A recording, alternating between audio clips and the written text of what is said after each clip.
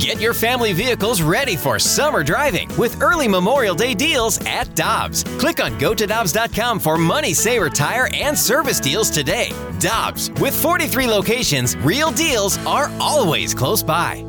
Time now for the Fast Lane Podcast, presented by Dobbs Tire and Auto Centers on 101 ESPN. Trust me, this clubhouse doesn't love it one bit, but we'll break through. There's a lot of confidence in the way we communicate amongst each other, and we'll be fine. But yeah, we want to break through this. Obviously, it hasn't started the way we wanted to with the 3-7 record, but at the end of the day, we'll figure out a way through this, and we'll be fine. That clubhouse has a lot of confidence in what they're able to do, as well as their preparation, so we'll keep going. Let's get nasty on a Tuesday. It's a Fast Lane on 101 ESPN with Jamie Rivers. I'm Anthony Stalter, joined now by our guy Brad Thompson, who was on the call last night for Bally Sports Midwest alongside Chip Carey. And BT, not great. Not great. Guys, I got to tell you, I was fully expecting at the end of that Ollie Marmol clip, I was expecting Will Ferrell from Old School. We can't have everybody freak out. We got to keep our composure. Keep your composure. That's exactly what I was expecting at the end of it, and that's exactly kind of what it feels like right now, where just nothing is going right for these guys. The pitching is not good. I think that we've established that to this point. Has not been good. Offensively, have struggled to get the big hit. The only thing you had to hang your hat on for a little while was the defense. Coming into yesterday, had not made an error. Well, kicked 2 yesterday. It's snowballing a little bit earlier than expected, but this happens every freaking year, doesn't it? Like, there's always a bad run of a week, 2 weeks where you're playing bad baseball. Boy, they're just getting it out of the way early. Smart move, really. Yeah, you hope so. Because right now, I believe so, Anthony. I believe so. Yeah, you're sitting at dead last in a bad NL Central, and lying in the weeds. You've got a balanced schedule this year, so there's a bit of a difference. But BT, let's dive into this. So Steven Matz, he surrendered 6 runs in 5 2/3 innings in that loss last night to the Rockies. He was fine this spring, looked good, but since that, he's lost both of his starts. He's allowed 10 earned runs in 11 innings. He also raised his career ERA at Coors to 9.29. So it's not like he hadn't had issues at Coors Field before. Other pitchers have struggled at Coors Field, but this is now back-to-back starts that have gone poorly for Steven Matz. What has plagued him in the early going that you didn't see in spring training? Execution. I mean, that's the main thing. It's execution, specifically with his secondary pitches. He's doing a decent job of getting ahead and commanding counts, and he has racked up some punch-outs as well. He's got 11 punch-outs in 11 innings, 7 of them against the Braves in his first start. Impressive, right? But it's the execution of the changeup and the curveball and getting those things down in the zone. You understand it here in Denver at Coors Field.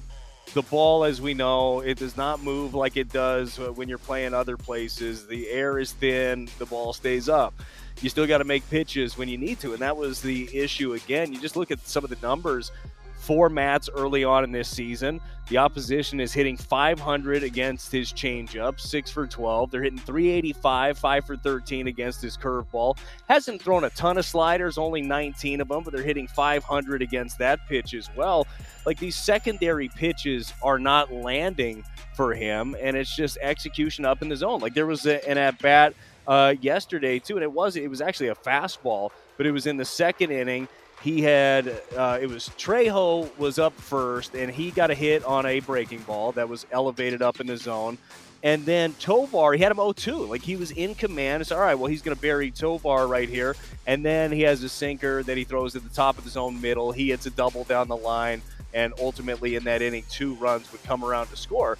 Right now for Steven Matz, it's just execution, guys. And it's something, it has to get figured out. Like, he's got to be able to spot these secondary pitches. BT, how does a pitching staff go about figuring it out? And I know that's a very broad question. Like, well, of course, if they knew what they're doing, they'd figure it out right now. But there's got to be a strategy to what's going on behind closed doors right now, whether it's video, whether it's extra, throwing with. How do you get into that if you're on the pitching side of it? Yeah, I think that you just continue to focus on the process, believing that the results will be there, right? There's got to be intense focus on all of the stuff that you're doing. So, Jamie, to your point, maybe it is digging into the video and doing it with Dusty Blake and some of the other pitchers who say, all right, what am I doing in these spots? Why am I making these mistakes that are up in the zone? Is there something mechanically? Is there something about the sequencing that we're calling? I think that you have to really be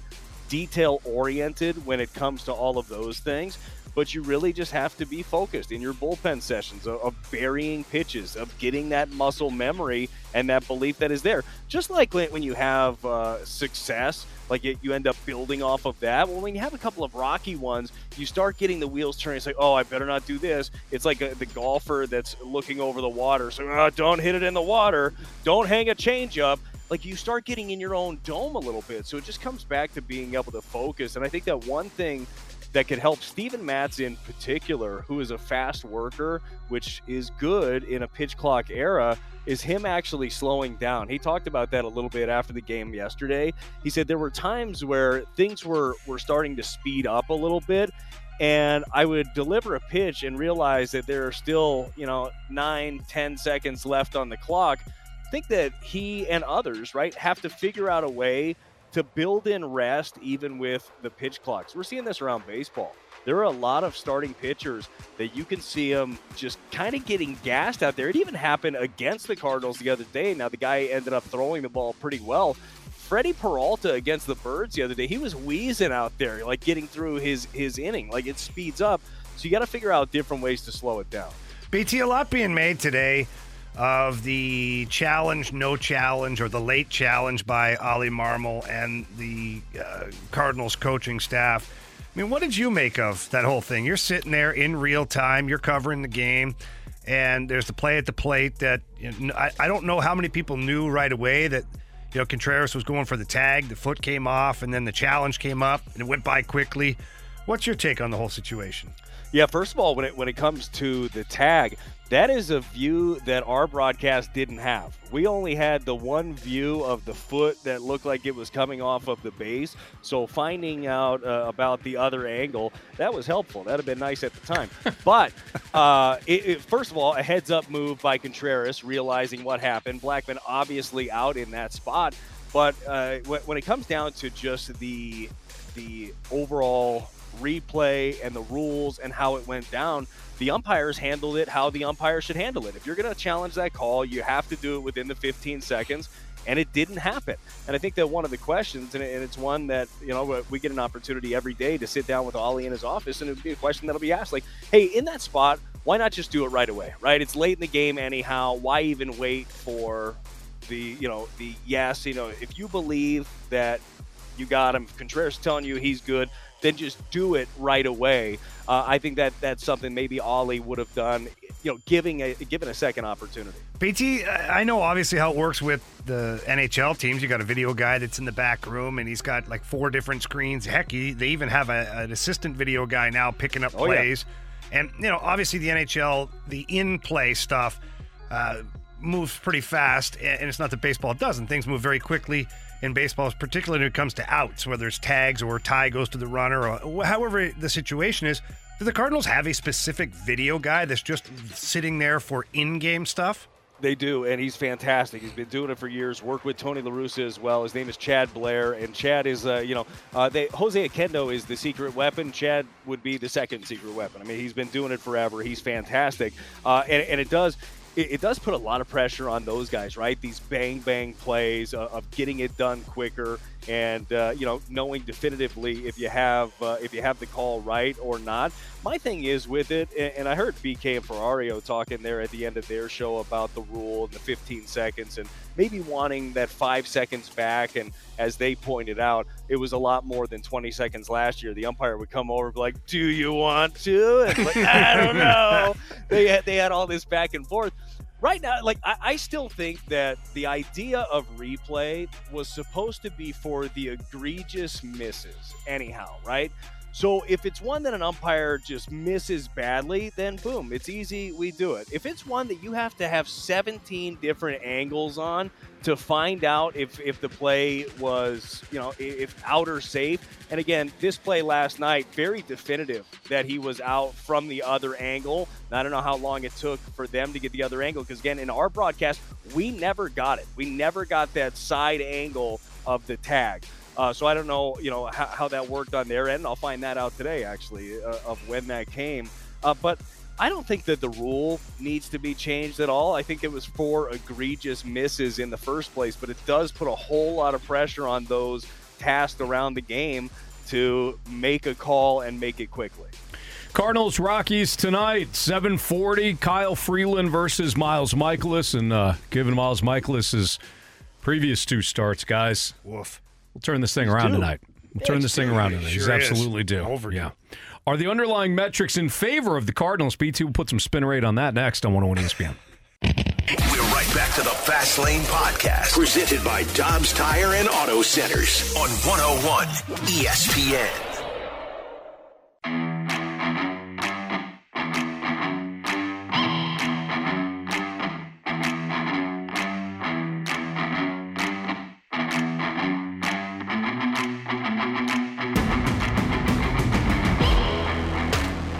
I will admit I'm an optimist when it comes to the Cardinals, but what in the last 20 years would make you not optimistic? The Cardinals may have had a bad start, but it's 10 games in, and year after year, they're there to compete at the end. So what now is different? Not much. Slow start. If this was in the middle of June and it was a bad 10 games, we wouldn't be really talking about it. I'm not worried. That was Ryan who left us a mic drop. He's right. I mean, there's not a lot over the last, 10 years, 20 years that he mentioned that you look at and say, okay, this is different than it has been in years past. BT, you kind of alluded to that in our first segment. A year ago, the start, I don't think the start was this rough, but I know the Brewers came out of the gates on fire. They were in first place at the trade deadline, in fact. And then the Brewers front office said, hold my beer. You guys are not going to like what we're about to do. Deal with it. They dealt Josh Hader to San Diego, and then the whole team fell apart. I'm not saying that's exactly what's going to happen again, but when they trade Corbin Burns, that's exactly what's going to happen again to this Brewers team. To Ryan's point, Look, Anthony, it is a bit of a slow start. But Anthony, I think that they should trade Burns. I think they should trade Willie Adames. I think they should trade Woodruff, and then Peralta, boom. I agree on trading Woodford. And Peralta. No, yeah, it was different. I meant Woodruff. Oh, my bad. Yeah. we knew what you meant, BT. Things are going to be just fine. They're going to be fine. So, to that point, though, and to the mic drop where I changed my voice and left it there, that was a really good one. But it is true. That's not to say that there's not underlying issues with this team. We know. We've talked about it, right? We've talked about the different things that are not perfect. By the way, all of these things we talked about coming into the season, specifically the rotation and, hey, you're coming back with the same group. Is that good enough? Don't know if it's going to be. Like, the only real bright spot that we've seen so far is, do you guys consider Jack Flaherty, what he's done, a bright spot? No. Wow, that's a trick question, to be honest. Because his ERA is just north of 1, but his walks, they outweigh his strikeouts. I don't find that to be ideal.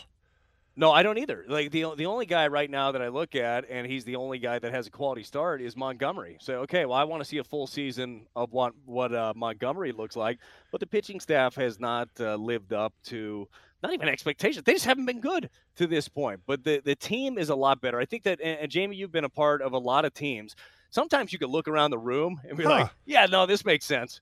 You know? Well, because you were wanted so many times, Jamie. Yeah, no, Brad, like, I get it. I appreciate that. First of all, you get traded because people want you, right? You get signed by a team because someone wanted you, and you got to play for a lot of teams.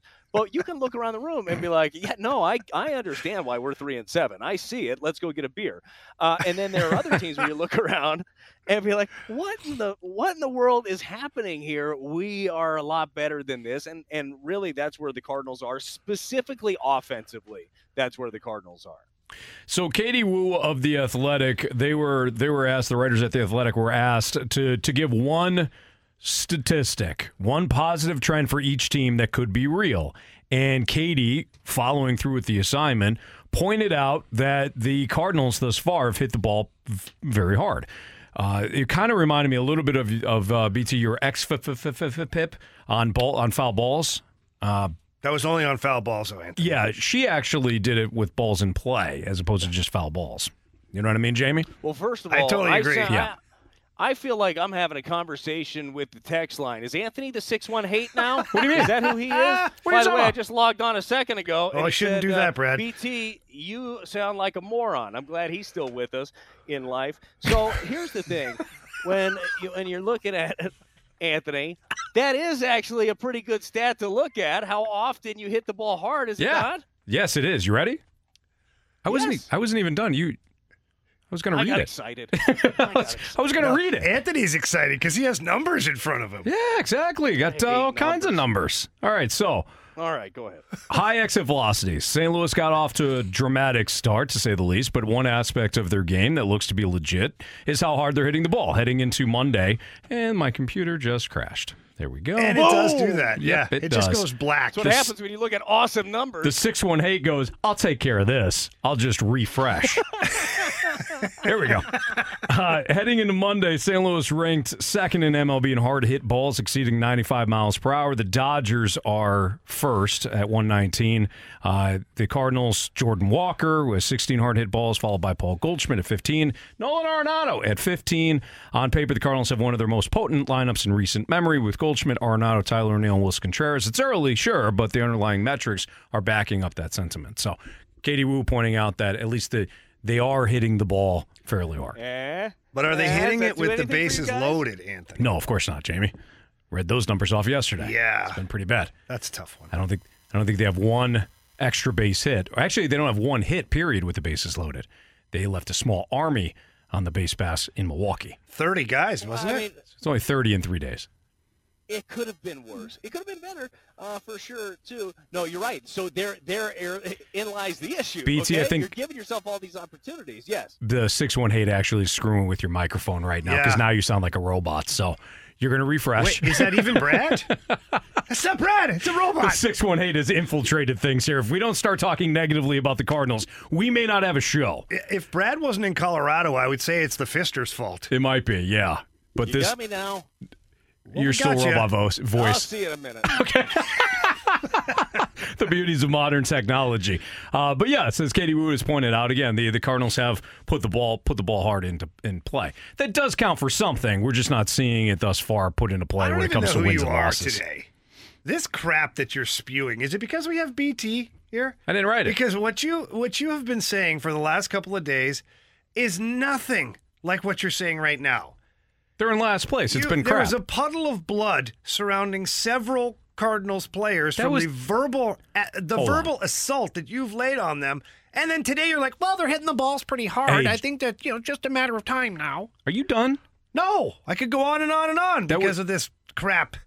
That was City SC. That wasn't the Cardinals. No, you went after everybody, Anthony. Well, rightfully so. I Who's didn't disagree with that. What outside I of the- disagree with now is the fact that you're trying to flip it. So I read something that hard-hit Katie balls, that and Katie just a Wu matter read. of time, guys. I agree, Anthony. I've been saying that from the beginning, but you just never would listen. Oh, stop it, Jamie. That's ridiculous. Just Janet, I couldn't stop agree it. more. It's not translating. We got BT back. Is he ready to go? You good, BT? Nope, you're good. Yeah, I'm here. No, I'm Nice. here. Everything's good. We're back. Sorry about that. I didn't get a chance to hear any more of the numbers that you may have had there, but I agree, Anthony, wholeheartedly with the sentiment Son of that a- you have. Now, when you do look at it, and the hard hit rate is something for sure, right? That's your job, is to consistently hit the ball hard, or at least attempt to consistently hit the ball hard. Because we heard that the last couple of years, like, hey, we're trying to hit line drive, trying to hit the ball hard, and then you'd go look at it like the hard hit rates, and be like, you're not doing it though. You're trying, but you're not doing it. Right now, at least you can see they're doing that. They're also hitting for average. They're getting on base at a high clip. To both your guys' point, the point of the game is to score runs. You're not doing a good job at that. You're not doing a good job with runners in scoring position. Heading into action today, they're 22nd, I think it is, 20th, I'm sorry, in all of baseball, hitting 244. So, that is going to have to be a little bit better. You have to believe, too, that all of these exit velocities and hitting the ball hard will at some point translate to more extra base hits because, guys, they don't have a ton of those. I mean, it's not like they're doubles, home runs left and right. They've got 24 extra base hits on the year. That's 22nd in baseball, and they've got 10 home runs. That's tied for 17th. Now, if you are looking for a little silver lining, and Anthony, you're always looking for those. No doubt. If you're looking for a little silver lining with the home runs, you're tied with some teams at 17th. You're tied with the Astros, the Blue Jays, the Phillies, and the Mets, all teams that have a little bit more pop that are just not showing it off yet. It's incredibly frustrating to watch a team that's as talented as the Cardinals get off to a start like this. But as we were talking about off the top, there are times during a season where you're going to have a couple weeks where you're not playing your best baseball. And it sucks to happen right at the beginning of the year when everybody's so damn excited about it. But I really believe that's the case with this team. Jamie, your thoughts, Mr. Negative Pants? I'm not even negative at all. The fact that I brought up things that you've said doesn't make me negative. It just makes me perceptive and proves that I'm listening to you. Kind of like me reading Katie Woo's work and then you throwing it back in my face? Is that right? I don't remember that happening. But I do think that the Cardinals, look, you look at the lineup top to bottom offensively, Anthony, as much as you're disgusted with my behavior right now, this team should be more productive offensively overall. They should be, never mind all the underlying numbers, just the fact of scoring runs in general. They should be more productive, and they will be. I'm confident in that. Okay. What's your problem? It starts tonight. What is your problem? My problem is that the Cardinals are in dead last in a bad division. That's my problem. You were putting lipstick on a pig, and now you're all pissy. No, see, Jamie, this is me talking and not setting up what we were going to talk about. Brad, it's unbelievable. Jamie. Brad, it's unbelievable. I mean, the flip-flopping. I'm mad at you, Brad, is what I'm mad at. That's the thing. You left me here with this. Anthony, just have a stance and stick with it. It's just back and forth. It's unbelievable. This Cardinals starting pitching sucks. We'll talk about it next on 101 ESPN. There's a stance. The smartest way to do your homework is Heckman Lumber. Warm weather means homework for homeowners. If your homework means a new deck, turn to the deck experts at Hackman Lumber. Browse the largest inventory of decking materials and deck accessories in Missouri at Hackman Lumber Company. Talk with their experts about treated lumber, cedar, TimberTech, Trex, Evergreen, and Azek to find the best deck for you. Check out endless choices of railings, balusters, and LED deck lighting options. Hackman Lumber Company will not be undersold on in-stock decking materials guaranteed. You can choose to do it yourself with Hackman's expert advice, or they can recommend reputable contractors to do the work for you. Hackman Lumber St. Peter's is your go-to place for a huge selection of quality bedding plants, perennials, and hanging baskets. They also carry topsoil and potting mix for your gardening needs. Come visit all Hackman Lumber showrooms in St. Charles Pacific and Troy, Missouri, or online at hackmanstl.com. We're right back to the Fast Lane Podcast, presented by Dobbs Tire and Auto Centers on 101 ESPN.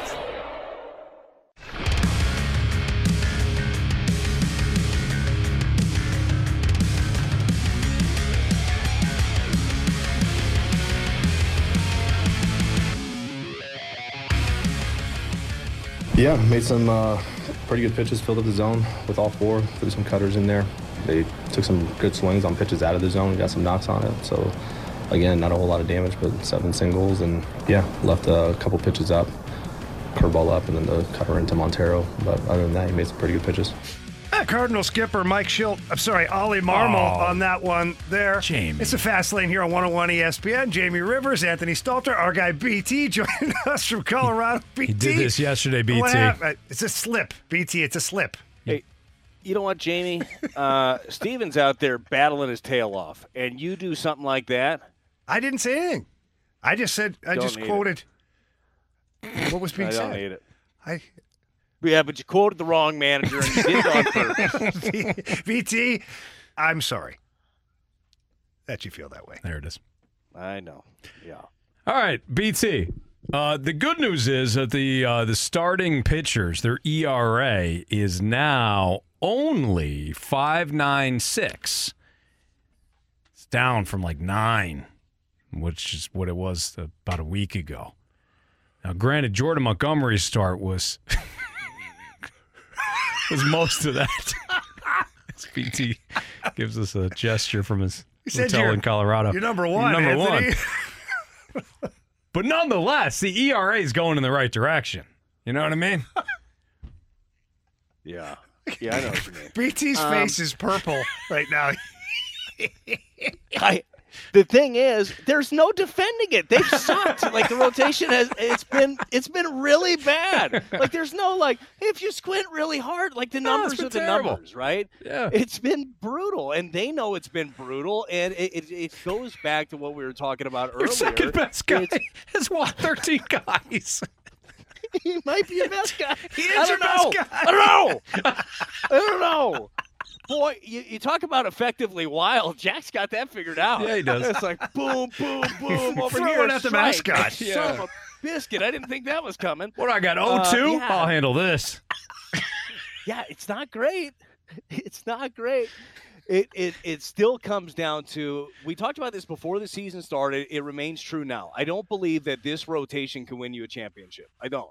Like, I really think that you need a dude at the front end of it. Now, that is the front office job to either find that guy or they build one within the organization. Somebody emerges as that guy. First two turns around, doesn't look like somebody's going to come out there and all of a sudden be Sandy Alcantara. But Sandy gave up 9 yesterday. He got Did you see that? destroyed yesterday. Good thing we don't I have know. him. Yeah, don't want him. Right, exactly. That's what I'm saying. Now, Zach Gallen, on the other hand, dealt, but he it doesn't looked matter, awesome. right? Like when you're digging into it, these guys have to end up making adjustments, and everybody's adjustments are a little bit different. One that Miles Michaelis today, Miles is going to have to make an adjustment. First of all, he's not getting enough outs on the ground. It was better last time. First outing, he did not get one ground ball out, which is astounding. Weird. With the stuff that he ends up. Yeah, it's really weird.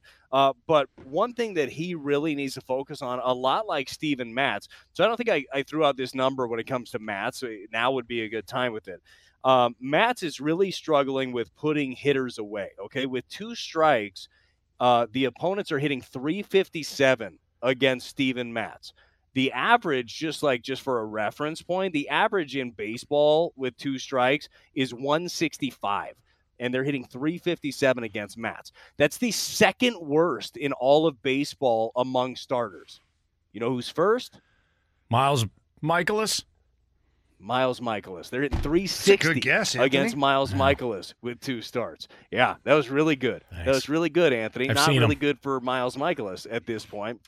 But he's struggling at putting hitters away also. You're looking at some of the pitches early in the count, they're good, and these guys are just not finishing guys off. And I don't know if we're starting to see already like any pitch clock stuff, like speeds up on them. I don't think that would be the case early on in the season. But these changes have to happen. Your rotation is your rotation for right now. Now, I would be inclined soon if he has another good one and somebody else struggles in this rotation, I give Libby a nod pretty soon. Matthew Liberatore's throwing the hell out of the ball at AAA. He's got 2 starts. He hasn't given up a run. I think he's punched out 14. Like, he's looking very good. So maybe, and Woodford would be the one that you look at that is an interchangeable piece right now as he kind of took on for Waino. By the way, I don't think Waino can get back faster because I don't know if you're missing some more of like the Waino leadership or just having him around, but boy, I'd like to have him back shortly. I believe he's set to throw a bullpen today. He threw one on Saturday. If the bullpen goes well today, the next step is either throwing a sim game or starting a rehab for him. But this rotation's going to need some reinforcements. I would say so. And as we know, Waino's just had a couple of mishaps there with Bacon. Sausage. Oh, sausage? Yeah. Well, that's his first problem. His sausage, he burned himself, and they got the liner off the knee cap last year. And his glute wasn't firing either at the beginning of spring. No. that glute Gotta wasn't be careful when firing. that's not firing. And deep squats are a Then problem. he's squatting, of course, because he cares about his health, and ripped up his groin a little bit. I mean, guys had a lot of bad luck. Vocal cords are Look, I good, see though. what you're Yeah. doing too, and I don't love it. I don't love what you're doing. you're coming up with injuries, and then you're making them sound like they're not injuries. And Anthony, Well, they are. What are you They talking are. about, They Brad? totally are, Brad. He burned you his brought hand up on the the sausage skillet. in the skillet. Yeah. That's a very Tongs, he's by a the way, pitcher. tongs. Who grabs like oh, let me see, is this hot? Yep. So, No. Yeah. Tongs. Just boom. How Get do it you on grab the the sausage, Brad?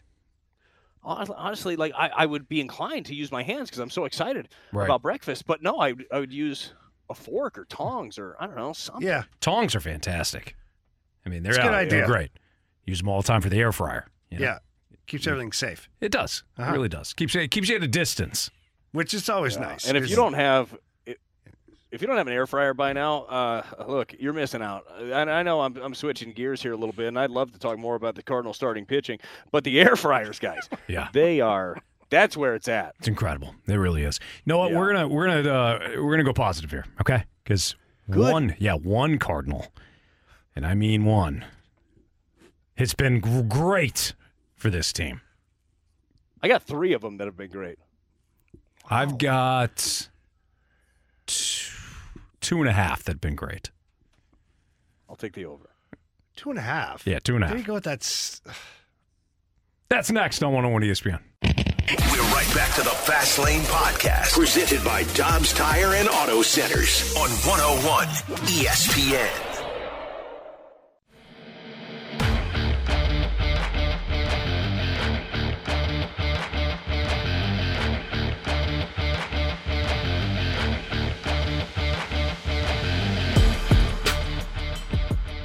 Got to be thinking up the middle. And he did just that. Got the lottery numbers, by the way. Walker has the 5th Cardinal hit and a 10-game hit streak to start his big league career. You're right, Brad, for a change. What? Congratulations, Brad. Yeah, good job. Did you say that Jordan Walker was going to have a 10-game hit streak to start his career? Yeah, you guys remember me talking about that right in the beginning. Yeah, sure. Talking about surpassing Ted Williams and then, honest Eddie Murphy from 1912. We talked about all these things. Eddie Murphy's a lot older than I thought he was. Different Eddie Murphy.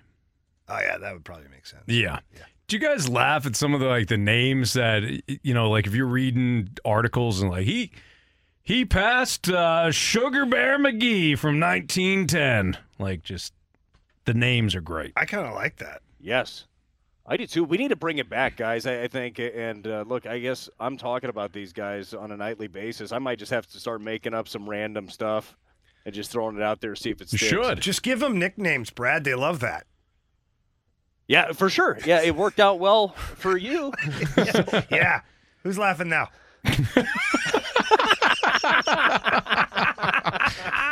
You missed it. Jamie gave Miles Michaelis a nickname a year ago, and Miles Michaelis told Brad that he hated it. Literally hated it. Mm-hmm. Well, in fairness, he told all of us on air that he hated it too. And He I was like, guys, I'll do a polite. little recon. Maybe he likes it more now that he sat on it for a bit, and he didn't. He didn't. love No, yeah, he He just didn't like it at it. all. To Jamie's point. no. But Jamie's point. Look at that ERA now. exactly.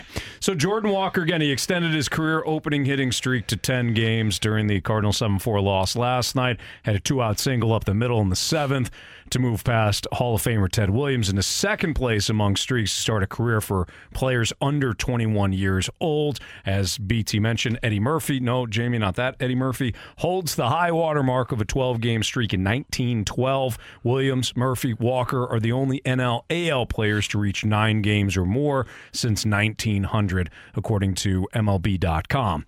I was listening to MLB radio today, and I believe it was Xavier Scruggs who said that Jordan Walker, from basically like the lower half aspect of his swing, reminds him of Shohei Ohtani. Whoa. And the way that he, again, just the way that his hips fire, his lower half is, reminds him of Shohei Ohtani. And I thought that was a pretty good comp. Yeah, I'll take it. I'll take that too. And I was talking with somebody the other day that knows Jordan and knows his swing very well. And he brought out a comp that was one that maybe we've utilized on this show before. He gave it Aaron Judge as the comp of how the swing and how that lower half and how the bat path kind of comes through with Jordan Walker. So, I mean, if you combine those two players and you turn it into a rookie who's making the minimum, boy, you got something special in Jordan Walker. Now, it's been really fun to watch, but that's an interesting comp, Anthony. I never would have thought of that with Shohei. I wouldn't. I certainly wouldn't either. And Xavier Scruggs, again, he just kind of detailed how Shohei Ohtani kind of gets to the hip. It moves through the swing path, how he gets there with his lower half. I didn't recognize that myself, but I don't have the eye, Jamie, that a former MLB player does. So that makes a lot of sense. Would you, BT, because we get this question a lot now over the last, I would say, 24 to 48 hours. Do you think that Ollie moves Jordan Walker up in the lineup? Does it matter? Do you think he eventually gets to the 2-hole? What do you think? You know who gets asked that question more than you guys? Jordan Walker? Ollie. No, Ollie. Every day, usually by us, the assembled media. It's like, what about today if you did this? And they're like, no, yes, yesterday. Chip has been kicking around the idea, and I kind of dig it. And internally, I just BSing after games. Like, what about leading off Jordan Walker? He's like, kind of like a Ronald Acuna type right off the top. I say, well, tickle me pink. Yes, I'm in. I would do something like that. But the thing is right now, when you have a young player, and this is what Ollie and his staff are trying to weigh, is like you move him up. Let's say you move him up and then he struggles, right? And then you say, hey, don't worry about that. That's nothing. Just go right back down to 7th or 8th. Like, he's in such a good place right now that I don't think that they want to tinker with that very much right now. Like, can that change throughout the season? Absolutely. And I believe that it will. But I don't think it's going to be anytime soon. Like, I don't think that you're going to see the lineup today against Kyle Freeland and be like, oh, look who's hitting second. It's Jordan Walker.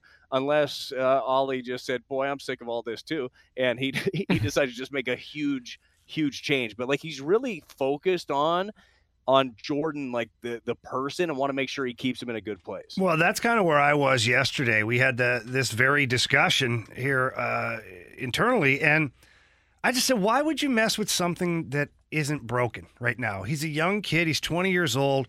I know he looks the part. I know he's got the maturity. All these things that make him a very unique, special player. But he's still a human being. He's still a young kid inside there. Why mess with it? Let him stay at the 7 or 8 spot. Let him continue to have success. Don't put the weight of the world on him yet by moving him up, whether it's batting in the 2-hole or lead off. Just let him do what he's doing. Let him be an accent piece instead of the lead role in this. That's just my thoughts on it in general.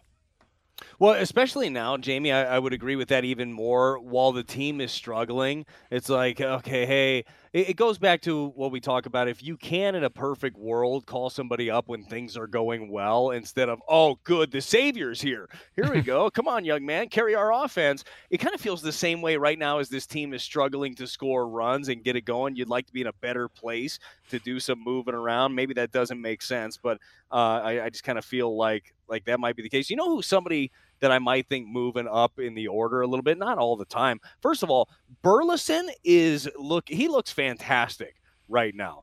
And he almost needed oxygen getting all the way to third base on the triple he had. But he's driving the baseball, man. And extra base hits, right? The team doesn't have a lot of them. He's got a bunch of them. Guy's not hitting a bunch of singles, hitting doubles for the most part.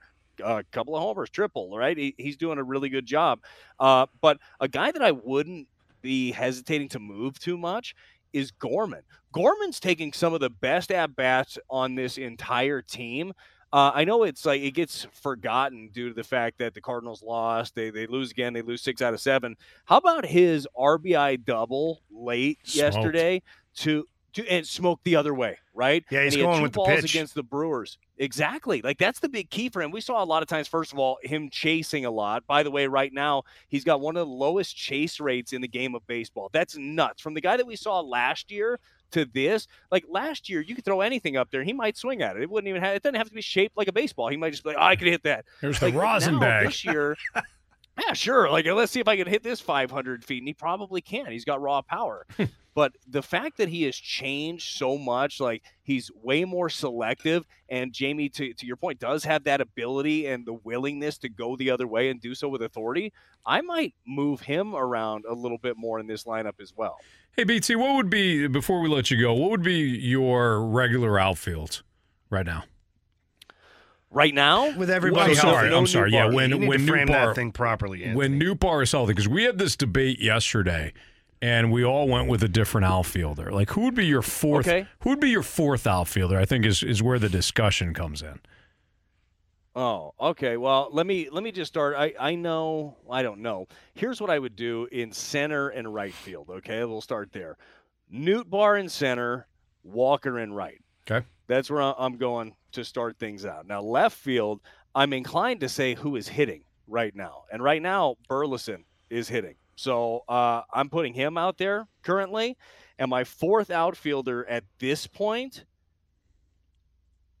is really hard. You know? That's the difficult You're going to avoid this? Boy, we're running out of time, aren't we, boys? Okay. It is a tough question, though. And we no, you know what? bounced it around all over the place yesterday. Yeah, I'm going to answer it. It's going to be Dylan Carlson for me as my fourth. Switch hitter, still believed to be a very sound defender, can play center for you if it didn't work out for Newt. O'Neill could play center too, but if I got to pick one right now, and by the way, Burleson, if he's not hitting, he holds no value for you in the outfield, so he's an interchangeable piece if he's not swinging. So let's say he's not swinging the bat, then is it DC for you? In left field? Yeah. No, actually, it might be Tyler. What the hell? That was a real big. That was a real big twist. Yeah, it was. I know. You just M. Night Shyamalan on that one. He felt bad. He likes Canadians. I do, and I'm sorry for him and Han on this one. But Tyler's your best defensive left fielder. You know, like he's won 2 Gold Gloves over there, but he's got to be hitting too. You know, that's where there is still going to have to be a little bit of healthy competition here, because it's hard to just say, well, this is my outfield, boom, boom, boom. If these guys aren't hitting, I need somebody else. I'd rather have offense right now than I would my best defensive outfield. All right. BT, bring us home a winner. Dude, tonight's the night, okay? I know that Freeland hasn't given up a run yet. The Cardinals just beat the heck out of lefties. They did it last year. They're already doing it this year. That's going to continue. And when you look at some of the underlying metrics, the FIP of Michaelis is really low. He's actually in the top 30 pitchers in baseball. So, hey, good things are going to happen today. Yeah, they are.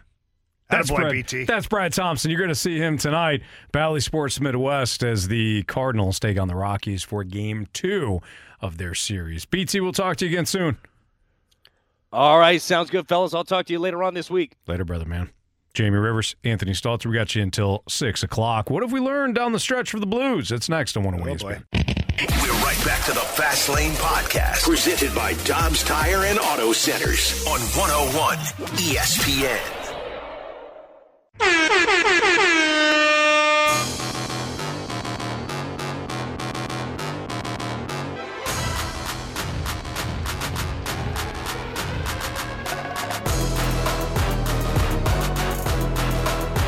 Time to play a lineup game for the Cardinals here on 101 ESPN with Jamie Rivers. I'm Anthony Stalter. Cardinals taking on the Rockies tonight. Kyle Freeland, the lefty, will take them out. LHP. Yeah, you know me. Yeah. All right, Jamie. Yeah. Let's do this. Okay, so this is where the leadoff gets a little tricky, because I don't think you're going to see Brendan Donovan here. Traditionally, and I say traditionally, meaning in the last year or half a year, Ollie Marmol has swapped Tommy Edman for Brendan Donovan in this spot. Does he do it again today? Tommy Edman's Dylan Carlson. Tommy Edman's not hitting. So is it DC then? Leadoff?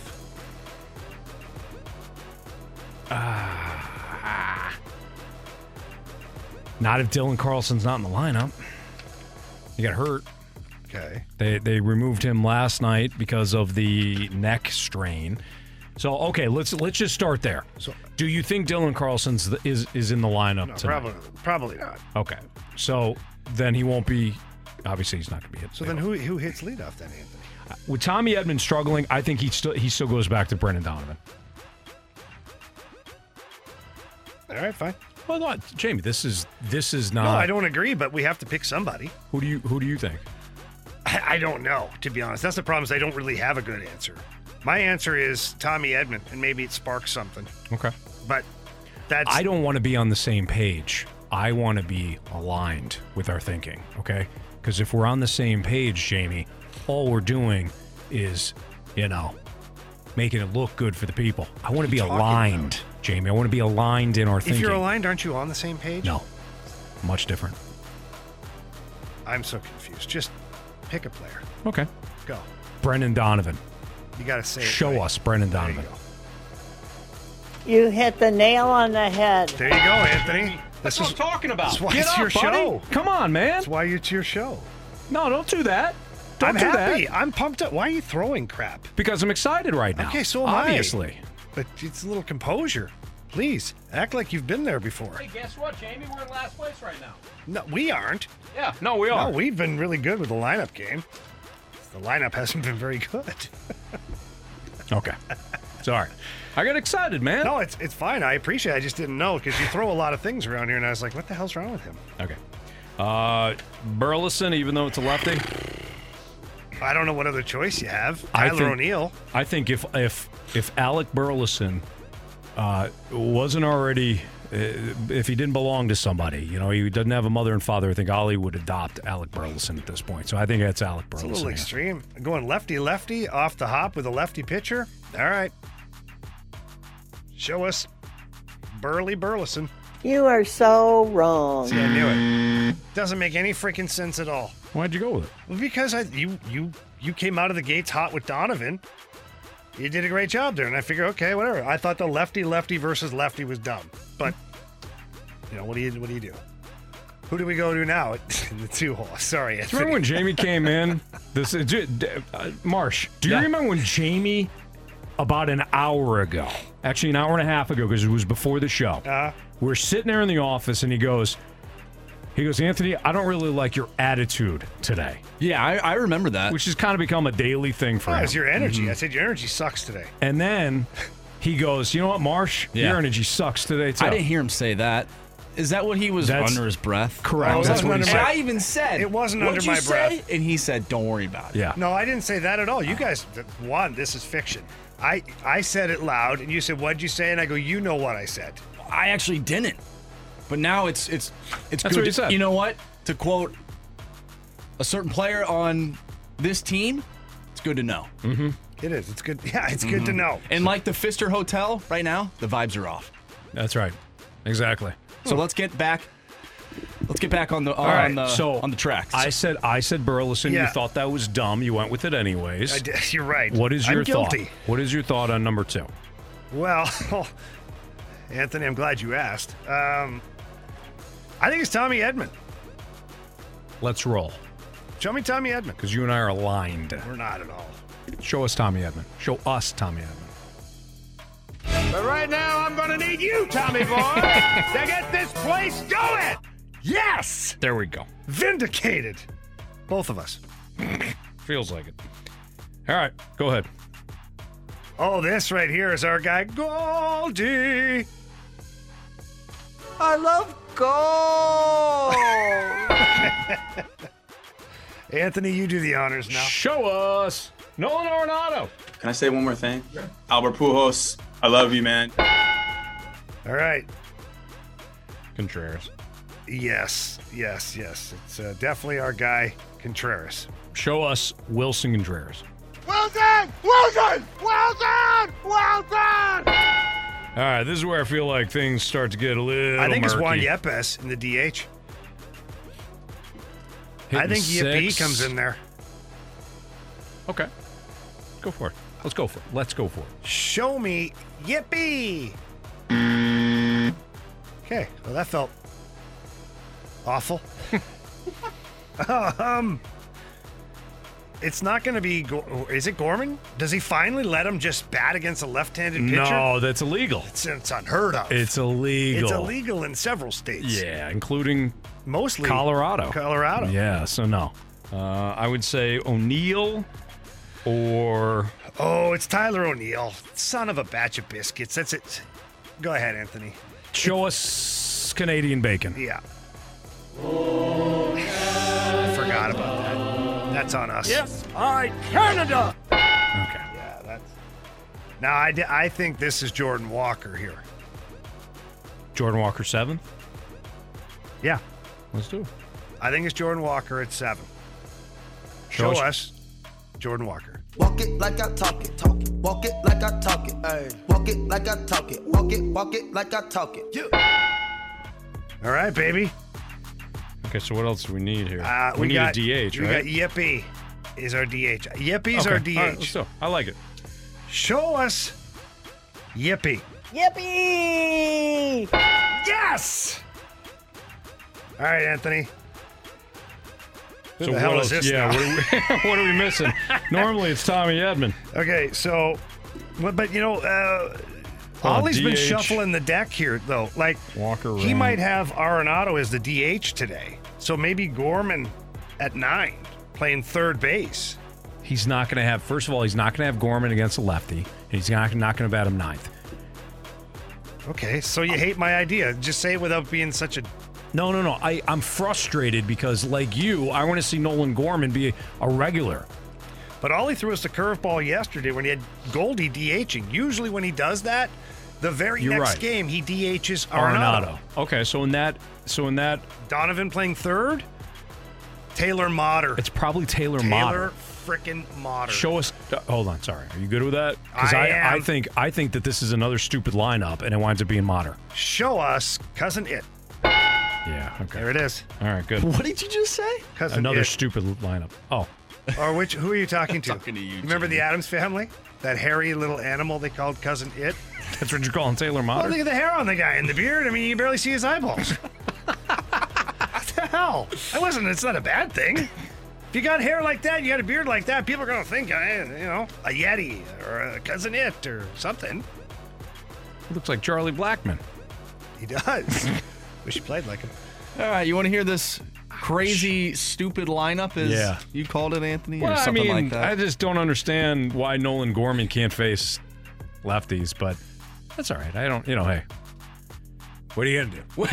What are you going to do? Well, you're not going to play him. That's what you're going to do. Bench his ass. All right, leading off. Yeah, you do. It's only your best hitter. Just bench him. Leading off, playing left field, Brendan Donovan. Batting second, the shortstop, Tommy Edman. Batting third, first baseman, Paul Goldschmidt.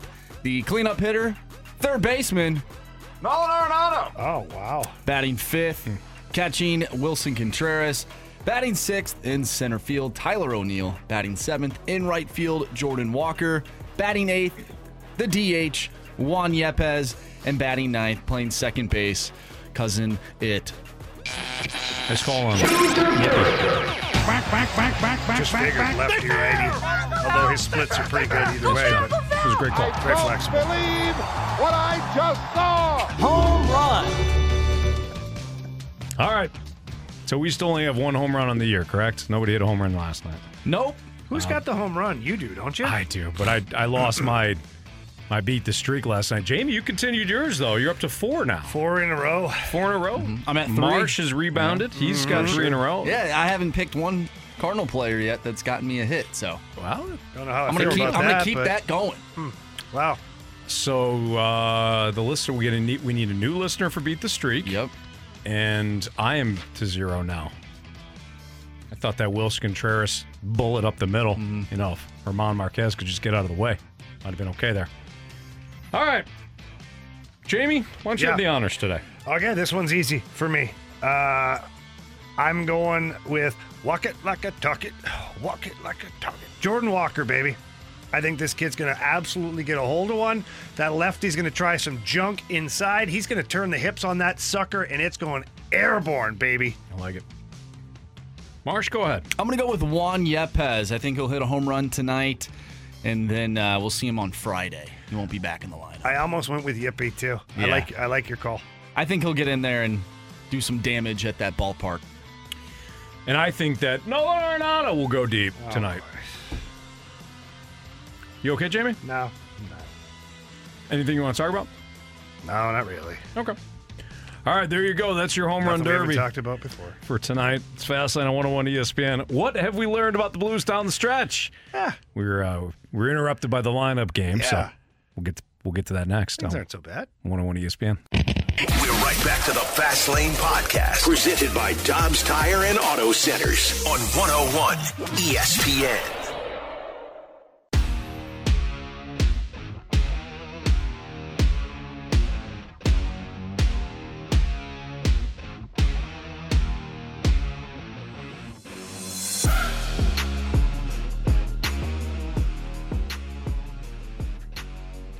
We'll have your chance in a little while to get your hands on some Blues tickets.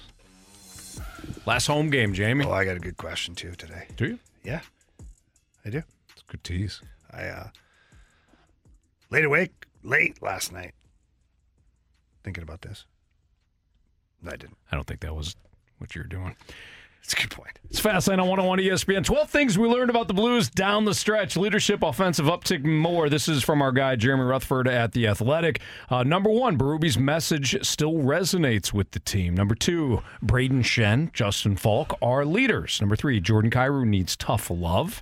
Number 4, Pavel Buchnevich at center remains questionable. I think, Jamie, you were kind of one of the people that was like, oh, you know what? I don't know if he's a center. 5, the offensive uptick may be real. Or not. Number 6, Sammy Blais, just what the Blues needed. Another guy that you've been hot on, Jamie. Number 7, Jake Neighbors, part of the future core. Number 8, fourth line, making a name for itself. Number 9, lots of decisions on defense. And number 10, Binnington's durability. And what was there, 11, 12? I think there are 12. Hofer. The Hofer hype has support. Uh-huh. And number 12, special teams still stink. Woof. Yeah, that one's tough. I don't think there's any one of these that JR laid out, Jamie, that are questionable. No, I think JR did a great job. He always does. I think so, too. Which one of these did you really kind of hone in on? Well, this is, again, down the stretch, not all season. Yeah, so if I'm going to isolate a couple of these things, the leadership role of Justin Falk and Brayden Schenn, I think that goes undervalued sometimes. I really do, because this is a team that has gone through some stuff here this year. Expectations were high as an organization, as a fan base. I think a lot of people truly believe that if Jordan Binnington wasn't injured last year against the Avalanche, maybe that goes to 7 games. Maybe there's an upset. You never know. Then to start with 3 wins in a row, like, okay, hot damn, let's go. Let's party. Then you lost, 7 in a row? Woof. And then you had another streak of 8 in a row. So what gets tested then is your locker room. And to our knowledge, there's some bumps in the road. There's some stuff that happens. But to our knowledge, that locker room stayed pretty tight. You have to credit the leadership at that point for keeping it that way. Ryan O'Reilly did a fantastic job before he was traded. But then once he was traded, Vladdy was traded. Barbie was traded. You've left a team now, not in shambles as far as players and whatnot. It's just this is a whole new beginning. Who's there to keep the pieces together? Because the youth on the team sometimes can get angry, frustrated, and pull in their own direction. So for me, the guys that were left, you've got your Leddy, Krug, Saad, you've got Parayko, you've got some good leaders. But for me, the 3 guys that have really stepped to the forefront of this group have been, in order, in 3rd place, Jordan Binnington. He's become a leader, man. Guys respect him in that locker room. Whether you like his antics or not at times, you have to understand that if Jordan Binnington was an out player, you'd be applauding his emotions, his willingness to engage, stick up for teammates, and getting frustrated for all that stuff. I understand he's not an out player. He's a goalie. He's got to rein it in a little bit. But nonetheless, he's become a very good leader for the St. Louis Blues. 2nd place, Justin Falk. This guy's really stepped up. Think about the conditions that he came into this team under. Underlying little side note of this is Petro's replacement. While Petro's still here, the captain of the team, the first captain in franchise history to lift the Stanley Cup. And you're coming in under those conditions. Expectations were high. He wasn't great to start off. It became very good, very valuable down the stretch. He, in my opinion, was probably your best defenseman in that playoff run in the bubble. And he's emerged into, I would think for me, in my opinion, he's your number one defenseman right now. So, credit to him, but he's also taken on a bigger leadership role too, trying to keep this team together, keep the band going. And at the top of the list for me is Brayden Schenn.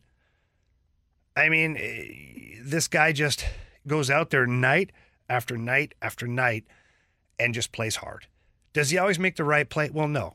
Very few people in the history of the game, for that matter, have always made the right plays. And Brayden Schenn, he steps up physically. He steps up on the power play. I believe it's a career high this year of 44 assists for Brayden Schenn. Quietly, Brayden Schenn has 65 points in 80 games. It's pretty impressive. It really is. Like, I understand it's not 100 points. It's not a point a game. But this is a guy that is, a battler. He's your physical presence. He's your sandpaper. He's taking young guys under his wing. Jake Neighbors lived with Brayden Schenn, and you can tell. Jake Neighbors was a leader to begin with coming out of junior hockey, but now he's had an amazing tutor in Brayden Schenn, and look at the way that kid brings it to the table every single game. A lot of that is himself, but that extra little bit is believing that he can be like Brayden Schenn because he likes the way he plays. He respects his leadership. And Craig Berube and their staff, I think, appreciate the fact that they do have so many leaders on their team, but when push comes to shove, Brayden Schenn's the guy. Yeah, and very likely to have that same role, if not a bigger role, next year. And you're going to need him. You're going to need that. All three guys that you mentioned, you're going to need that leadership to carry over. And I think those three guys that you picked are also guys that can't stand to lose. I don't think Brayden Schenn, no professional wants to lose, but I think Brayden Schenn really hates it. I think Jordan Binnington really hates it.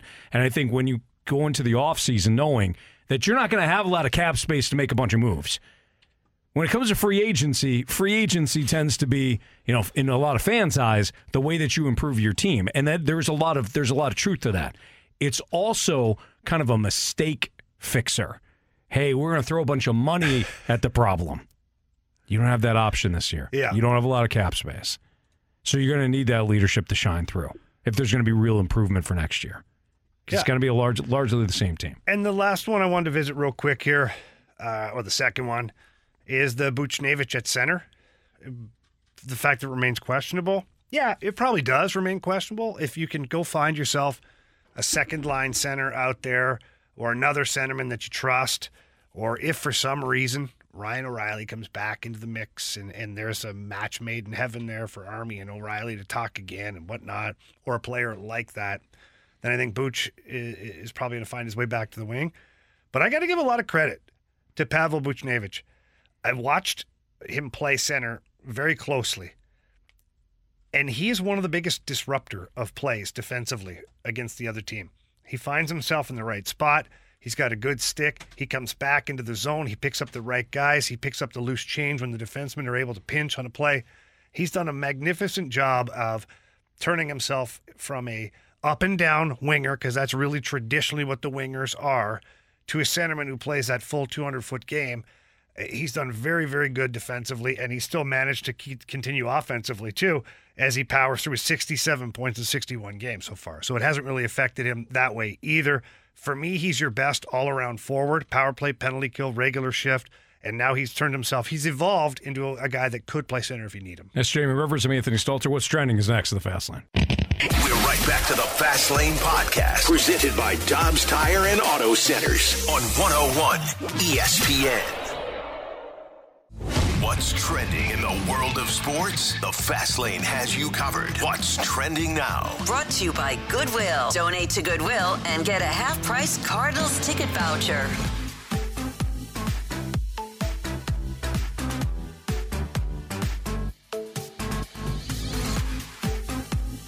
Welcome back to the Fast Lane here on 101 ESPN. Anthony Stalter, Jamie Rivers, I'm Andrew Marsh, and it's time for What's Trending.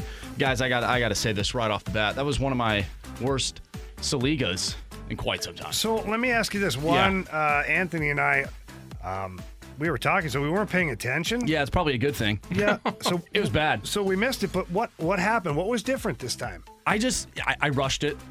It was bad. So how did it go? How did you do it? Yeah, how did you do it? Did you go like, was Face it your the fears. tagline? Like, you got to help us out. I didn't do here. my normal deep voice type thing. It was more like Saliga hit it and cooling. Like, it was bad.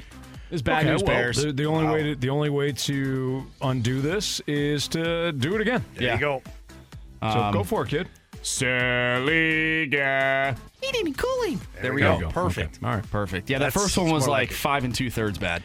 Not, listen. Oh, wow. What? 5 2/3 bad. I see what you did there. Oh, wow. No, it's Get great. the average of the That's Cardinals really good. starting pitchers. Right? Well, no, it was just last night. Yeah. And pretty much the average. Yeah. That's pretty much. The 5 and dive. The 5 and dive group. Absolutely. I'm with the 6-1 hate. The Cardinals need 5 studs. 5 stud pitchers. Well, don't they? They can't even find one. At some point, they will find one, and then they're going to need 4 more. Go ahead, Marsh.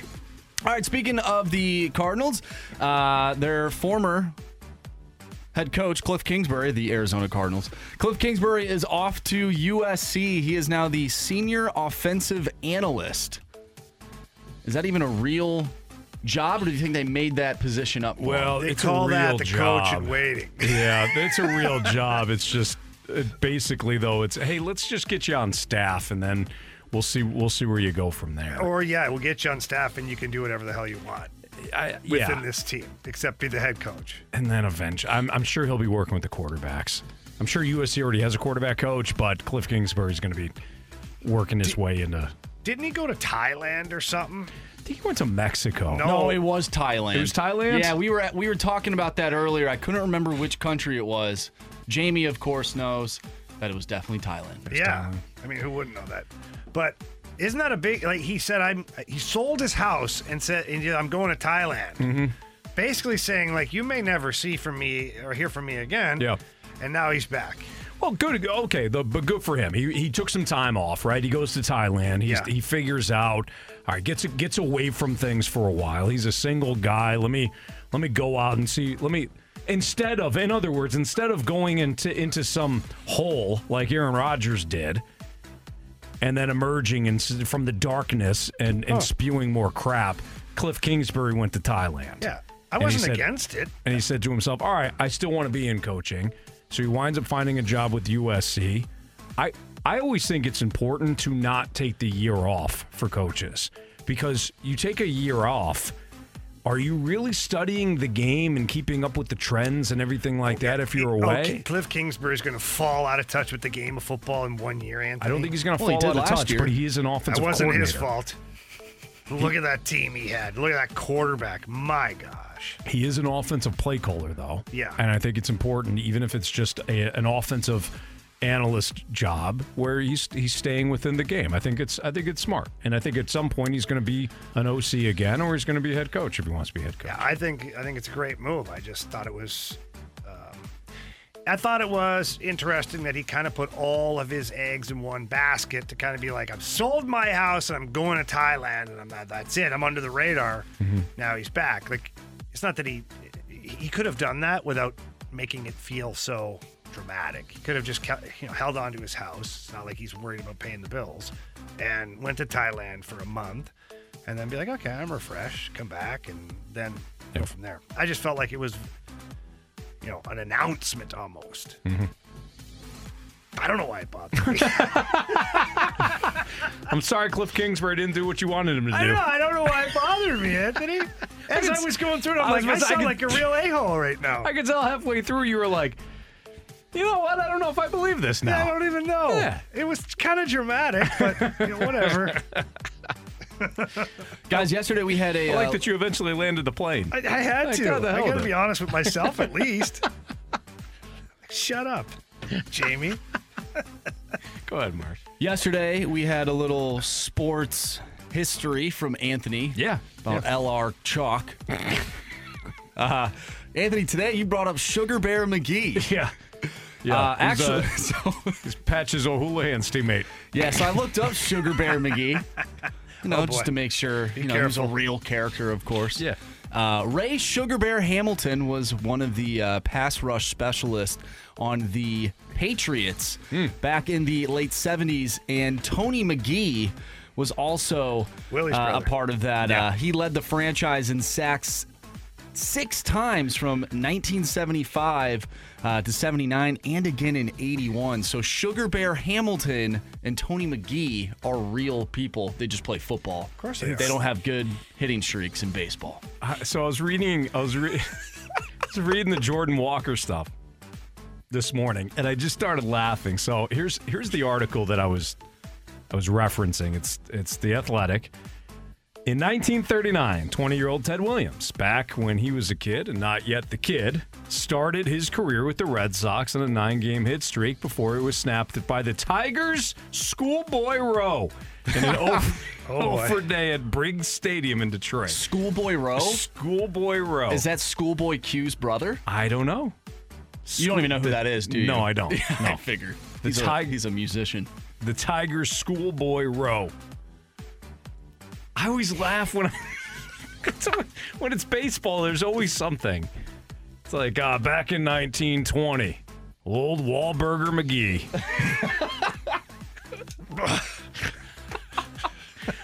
Old Eraser Thompson. There's always a name. It's incredible. I kind of like it. Patches O'Houlihan of the then Patchwork Detroit Freebirds. Boston Bean Eaters. The Boston Bean That's Eaters. an actual team. Exactly. Can't get over that. Incredible. Let's stick with baseball here. Of course, this past weekend was the Masters. And Dan Hasty, who's a play-by-play guy for the West Michigan Whitecaps, they're a high A affiliate of the Detroit Tigers. He posted a video of him and his colleague paying tribute to the Masters during their broadcast, and this is what it sounded like. Hello, friends. A beautiful Saturday afternoon in Comstock Park. This is a minor league baseball game? Minor league baseball, yes. This is inning number 7. Still in the front 9, if you will. Eric Pinales hails from San Cristobal. It's about 30 kilometers from Santo Domingo in the Dominican Republic. Right now looking at a pitch from about 60 feet, 6 inches. No idea how that one stayed out. I struggled a lot in 2022 with his control. A fine hit, deep to left center. Off the wall. Lucas Dunn into second base. Exquisite. A 1-out double here in the 7th. An excellent approach to that hit. Patient, able to line it up. Deposit it into left center field. Got it into the short grass out there. That was pretty good. That's pretty funny. I like the music too. Yeah. Perfect that the kid hit a double. Because I think it just kind of made the cut there. It made the audio clip. I see what you did. Yeah, thank Make you. the cut. Yeah, make the golf. cut. Exactly. Well done. Yeah. You guys, yeah, You're a this natural. is so funny. You know, Tiger Woods, he made the cut. He did. Yep. And he quit. That's about it. It's Fast Lane on 101 ESPN. What, Marsh? What? Bought his caddy a Rolex, though. Did he? Yeah, That's so nice. bad that he quit. Well, he was hurt. He didn't quit. What did he do? What did he Anthony? do? Or what did he do, Andrew? When you withdraw. So used to yelling That's at what me. he did. He withdrew. It's an A name. He withdrew from the tournament. What would you call that? If you withdraw, are you continuing? No, you're not, but you certainly don't quit. Well, what is it then? Well, he didn't go out there, did he? Quit sounds like an internal He thing, didn't. you know? He didn't grit. He didn't grit it out. All right, Anthony. I just want to find out if withdrawing isn't quitting. What is it then? I mean, it is, but Thank you, know, Marsh. you're Thank just- you. it's Tiger time. Woods, you know. Marsh. About time. You're crapping all over one of the greatest golfers to ever play. Hey, No, that'd be you OBJ. know, from 2 to 6, Monday through Friday, nobody, and I mean nobody, is safe. Okay? I don't care if you're Tiger Woods or Eraser Thompson. You're going to get it from 2 to 6. All right? Especially if you quit. Or withdraw. No withdrawal. It is. What's it going? Now pitching. What's it? Racer Thompson. What's it like for the rest of the pitching staffs right now in baseball? Better than this one. Is it? Mm-hmm. We'll take a deep dive next on 101 ESPN. We're right back to the Fast Lane Podcast, presented by Dobbs Tire and Auto Centers on 101 ESPN.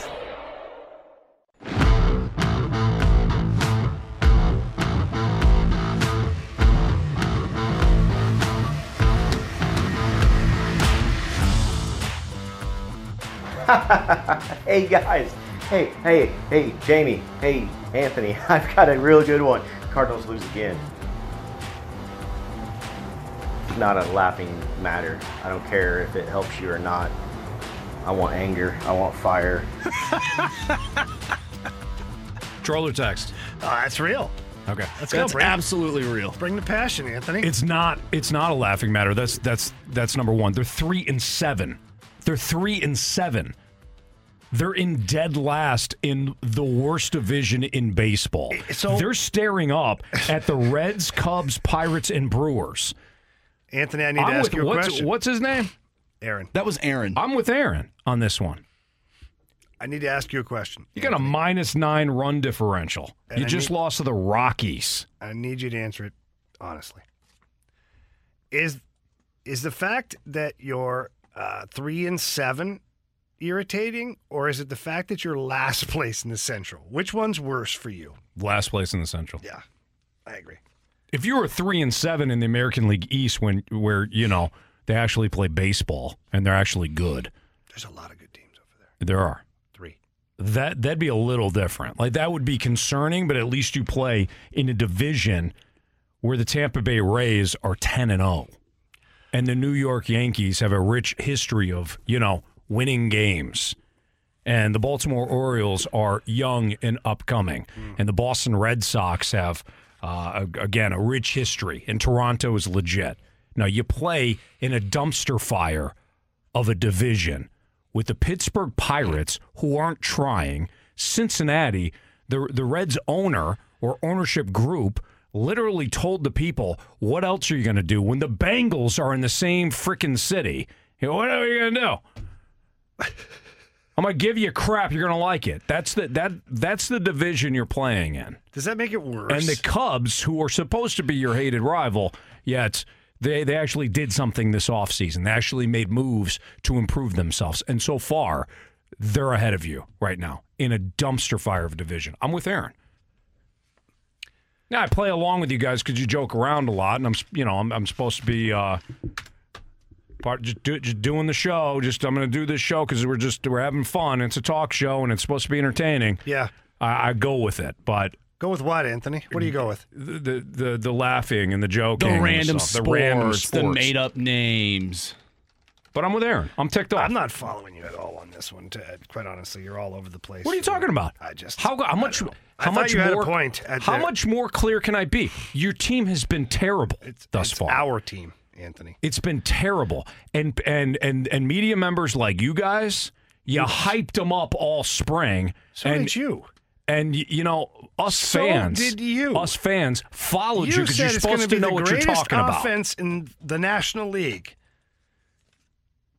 It's terrible. No, if you're going to do this stuff, Anthony, at least be freaking honest, okay? We're all pissed off right now, but we don't have to start making things up. We're angry. I think I'm embarrassed and angry at the same time. I told you last night I ordered a Brewers jersey on Amazon. No, you didn't. The bourbon got the best of me, okay? But I was very angry in the moment, and I said, screw this. And I went and turned all of my Cardinals T-shirts upside down, face down, logo down, and I ordered a Brewers jersey. Wow. I'll probably never wear it, but it's almost like I want to put it next to my Cardinals T-shirts and be like, that's right. This is what could happen. Sounds like you withdrew from being a Cardinals fan. No, I didn't. I was just what I'm trying to do is spark the Cardinals a little bit. Trying to motivate it. I want them to understand that. Try to scare them a little bit. Yeah, and maybe had a couple pours too many, but either way, it doesn't matter. It felt like the right thing to do at that time because I was upset. It was a very fast game, for one thing, which was great, but I just was upset with the result. I'm upset with the pitching. I'm upset with the offense that can't seem to punch in runners from anywhere. It's not been good. Even when they do, they get gunned down at home plate. They do. It's been terrible. We got a text from start. the 618. This losing streak sort of feels, like that feeling when you poop your pants somewhere in public. Huh. That's embarrassing. Mm-hmm. That makes sense. So what's your go-to then on that one? Like, one, I don't know if I've ever pooped my pants in public. Maybe. But I feel like that would, like, what do you do there? Do you find the nearest restroom, try and clean yourself up, and leave the underwear? Probably. Yeah, ditch the underwear, throw the underwear in the trash, and keep the feet moving. Mm-hmm. I think I'd bet Jordan Walker second, actually, if I poop my pants in public. You'd what? Huh? Okay. That, by the way, is not going to do anything. What are you talking about? This got is 8 RBIs. This is the hey, let's just make the change here to spark. Jordan Walker's not going to hit for everybody else. No, he's doing his own job. He got the memo to do your job. Right. Bill Belichick. Anthony, I'm just saying, why not reward the man? I know, but as long as if you guys seriously, if you want anger out of us. And I get that, like Aaron came on here with his mic drop, and he wants anger and all that. Let's do this then. Let's just rip everybody. Let's not just rip the Cardinals. Let's rip the insane takes that are like, hey, you know what? Here's what's going on. Nobody's talking about it. Yadier Molina is gone, and Wilson Contreras is your catcher. And now the starting pitching sucks. Completely overlooking the fact that Yadi really wasn't there last year. Completely overlooking that fact. Like, you had Andrew Kisner for most of the year last year. Nobody said anything. What? But you're drawing conclusions that aren't really there. The starters have stunk. It's his leadership, Anthony. Stop. What about the shift? You know what's funny? Who right now is the one Cardinal that's like that's drawing most of the praise that hasn't seen any sort of criticism? Well, Jordan Walker. Yeah. You know what Wilson Contreras did in the offseason? In spring training, when he saw the kid pressing a little bit, he said, hey, don't try to beat the game. Go with it. Go with the flow here. Understand you're not going to be perfect. He would know. And the kid made the team. Winds up being great. That I think would be leadership. No? Yeah, who cares about leadership right now? You just said leadership. No, I didn't. Yes, you did. I said production. No, you did. You said leadership. You lying SOB. What are you talking about? First of all, never mind. We'll get into it later. I've got way more on Contreras. I'm not happy. Okay. Gauntlet next on 101 ESPN. We're right back to the Fast Lane Podcast, presented by Dobbs Tire and Auto Centers on 101 ESPN. Survive the gauntlet.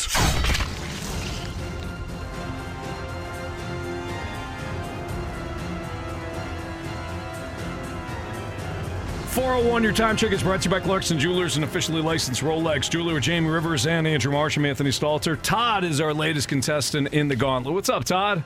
What's going on, guys? How are you?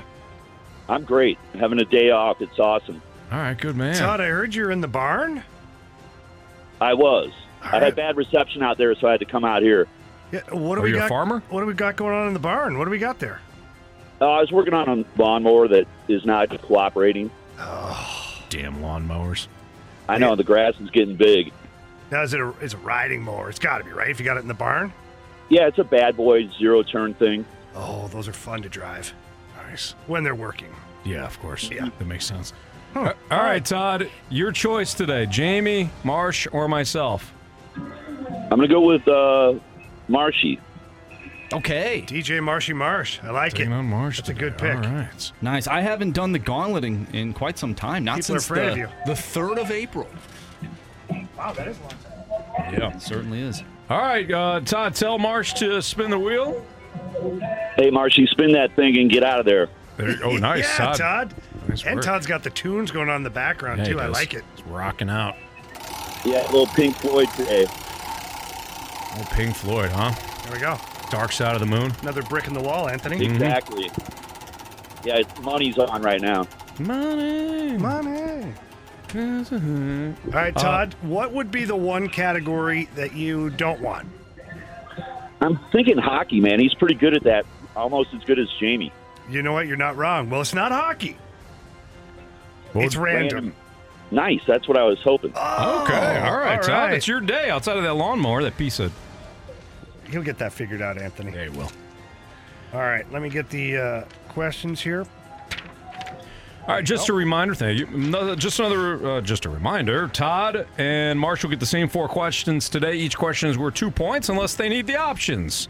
If you guys need the options, those questions are worth 1 point. Todd, you ready? Absolutely. Question number 1. Which team currently holds the worst record in the NBA? Which team holds the worst record in the NBA? This. I'm not such a basketball guy. Gosh darn, I need the options. The San Antonio Spurs, the Detroit Pistons, the Charlotte Hornets. I hate to say it. I think it's the Spurs because Timmy Duncan, I used to love that kid. He was from where I used to live. So I'm going to go with Spurs. The Bahamas? No, St. Croix, U.S. Virgin Islands. Oh, that's right. The Virgin Islands. That's right. Nice try, though, Anthony. Okay, Jamie, read the question. Question 2. What was the name of Michael Jackson's best-selling album? It's got to be Thriller, man. I saw that tour. Final answer? Yep. Question number 3, Todd. Only one team in the MLS has scored 6 goals in a single match this season. Which team did that when they beat Atlanta back in March? Gosh, I don't. DC United. Random. Yes. Final answer? No, let me get the options. I'm Smart. sorry. Smart choice. That's all right. Right. Cincinnati, Seattle, Columbus. Seattle. I still have no idea. Who does? Right. Stop it. Soccer guy's going to get you, Anthony. He already hates me. Question 4. What is the name of the Connecticut town where UConn is located? My 2 friends went there. I think it's Hartford, but I think it's outside. I'm going to say Hartford. I think it's outside of there, though. I'm going to go with Hartford. Final answer? Yeah. All right. All right, let's bring back Marsh. How you feeling, Todd? A little shaky. A little shaky, okay. Let's see how Marsh does here. I don't know. You never know what this kid's knowledge is going to bring. A couple of these are tough. Right. For me, it's a tough one. Tough one. All right, Marsh is making his way back in from the cone of silence. He's got his headphones on. Marsh? Yep. Jamie, tell him. Oh, you better pack a lunch, man. Oh, jeez. You ready, kid? Nope. Okay. Attaboy. Question number 1. Which team currently holds the worst record in the NBA? Ooh, in the NBA. Yeah, you got random today. Oh, man.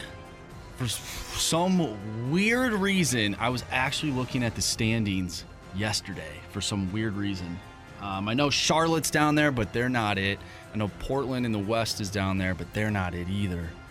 And Orlando's down there. But they're not it either. I'm going to need the options. Maybe I can eliminate some of these. San Antonio Spurs, Detroit Pistons, Charlotte Hornets. Okay, so Detroit is last in the East, and San Antonio is last in the West. But I don't know which one's worse. I'm going to go with Anthony's favorite basketball team growing up, the Detroit Pistons. Final answer. It was actually the Spurs, ironically. Wow. It was. Stop. It was. Dennis Rodman, Sean Elliott, David Robinson. Unbelievable. Avery Johnson. Question number 2. Sean Elliott. Did I mention Sean Elliott? Twice. Vinny Del Negro. Are you done? Coached by Bob Hill, then by Greg Popovich. Yeah, go ahead. Okay. Question number 2. What was the name of Michael Jackson's best-selling album? The Rifleman, Chuck Person. Let's, I don't know. They're all so good. Can I do the options? Yeah. Was it Thriller, Beat It, or bad? I mean, Thriller. Let's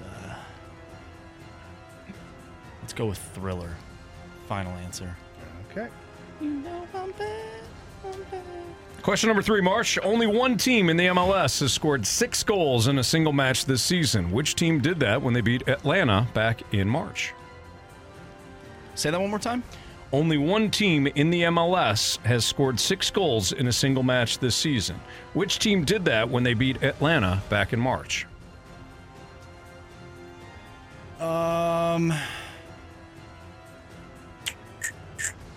It's a good question. I'm going to need the options.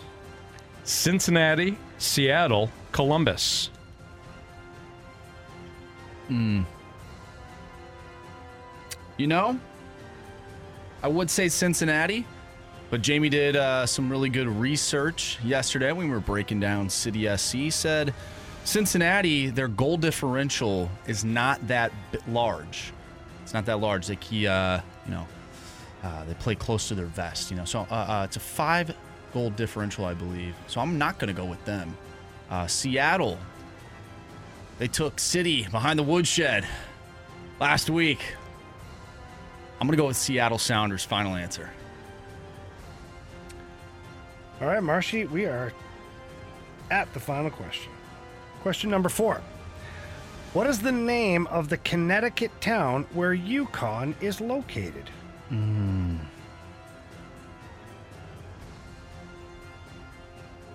my goodness. I don't know it off the top of my... I'll know it with the options. Would you like the options? Yes, please. Okay. Is it Stamford, Hartford, or Stores? Stores. Final answer. Let's go over these. Todd versus Marsh, random trivia. Which team currently holds the worst record in the NBA? Todd, you took the options. You went with the San Antonio Spurs. Marsh, you took the options. You said the Pistons have the worst record in the East. Spurs have the worst record in the West, but I don't know which team has the worst overall. Then you went with the Detroit Pistons. Correct answer is... The Detroit Pistons. That's correct. Marsh has got a 1-0 lead over Todd. Only one team in the MLS has scored 6 goals in a single match this season. Which team did that when they beat Atlanta back in March? Todd, you went with the DC Defenders and said, no, wait, give me those options. Good thing you did. DC wasn't an option, and then you landed on the Seattle Sound Machine Makers. Sounders. Marsh, you also went with the Seattle Sound Machine Makers. Correct answer is... Guys, we all know it was Columbus. Yeah, come on. So the Blue Jacket Buckeyes. Right when you said that, I was like, you know what? That would make sense because Columbus would be in the Eastern Conference. They'd probably start off against an Eastern team. Mm-hmm. You know what? It is what it is, though. Nobody knows It's over the now. divisions. It's over now. Can't dwell on it, Marsh guys. still with a 1-0 lead. What was the name of Michael Jackson's best-selling album? Marsh, you went with Thriller. Todd, you went with Thriller. Correct answer is... 'Cause it's a Thriller night. Nice. But Todd didn't need the options. We have a 2-2 tie. Comes down to this. You guys have different answers.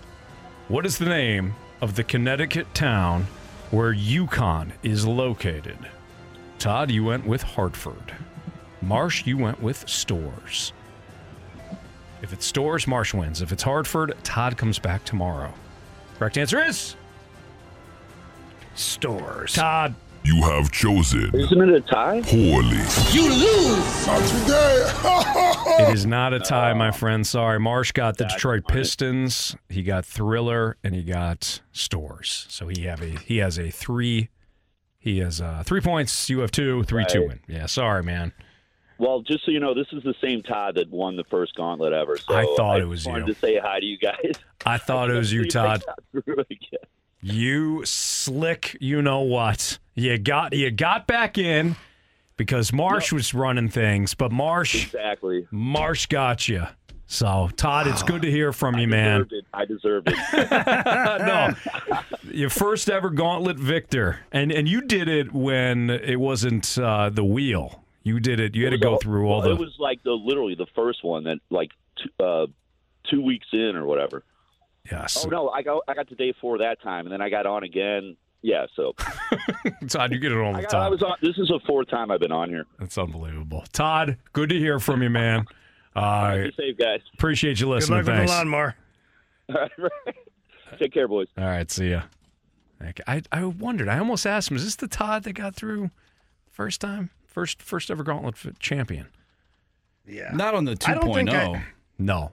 On 1.0. So this is like before I was even here. Yes. I don't think I've never played against Todd. Because he saw us at that one remote, and he's like, I've never had a chance. I never. That was me, BT, Ranji, and Meat. Yeah. That was version 1.0. Yep. And I can't remember what Ranji was doing. Ranji was random. He was random, and then Meat was food. I think. Yeah. Yeah. I think it was random or something like that. Yeah. It was. I think it was random. Yeah. All right, it's Fastlane on 101 ESPN. Who's to blame for the slow start for the Cardinals? I would say all of them, except for Jordan Walker. That's next on 101 ESPN. We're right back to the Fast Lane Podcast, presented by Dobbs Tire and Auto Centers on 101 ESPN.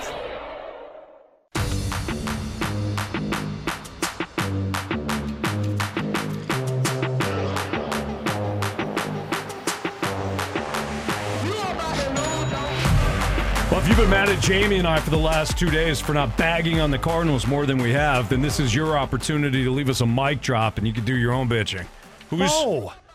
No, I want to say it that way. That's exactly how I want to say it. Who's to blame for this slow start, in your opinion? Leave us a mic drop. And if you don't leave us a mic drop and you complain, that's on you. That's a good point. It's your fault. Quite frankly, it's your fault for not believing more in this Cardinals team. But here we go again. You know, this worked out really well the last time. It did. Just blame the fans, Anthony, who have nothing to do with it at all. Well, seems like a good idea. You know, if they poured more of their hard-earned money into Ballpark Village and the parking garage and stuff, Mo could have upped the payroll a lot more than he did. Yeah, boy, you're really stoking the fire, aren't you?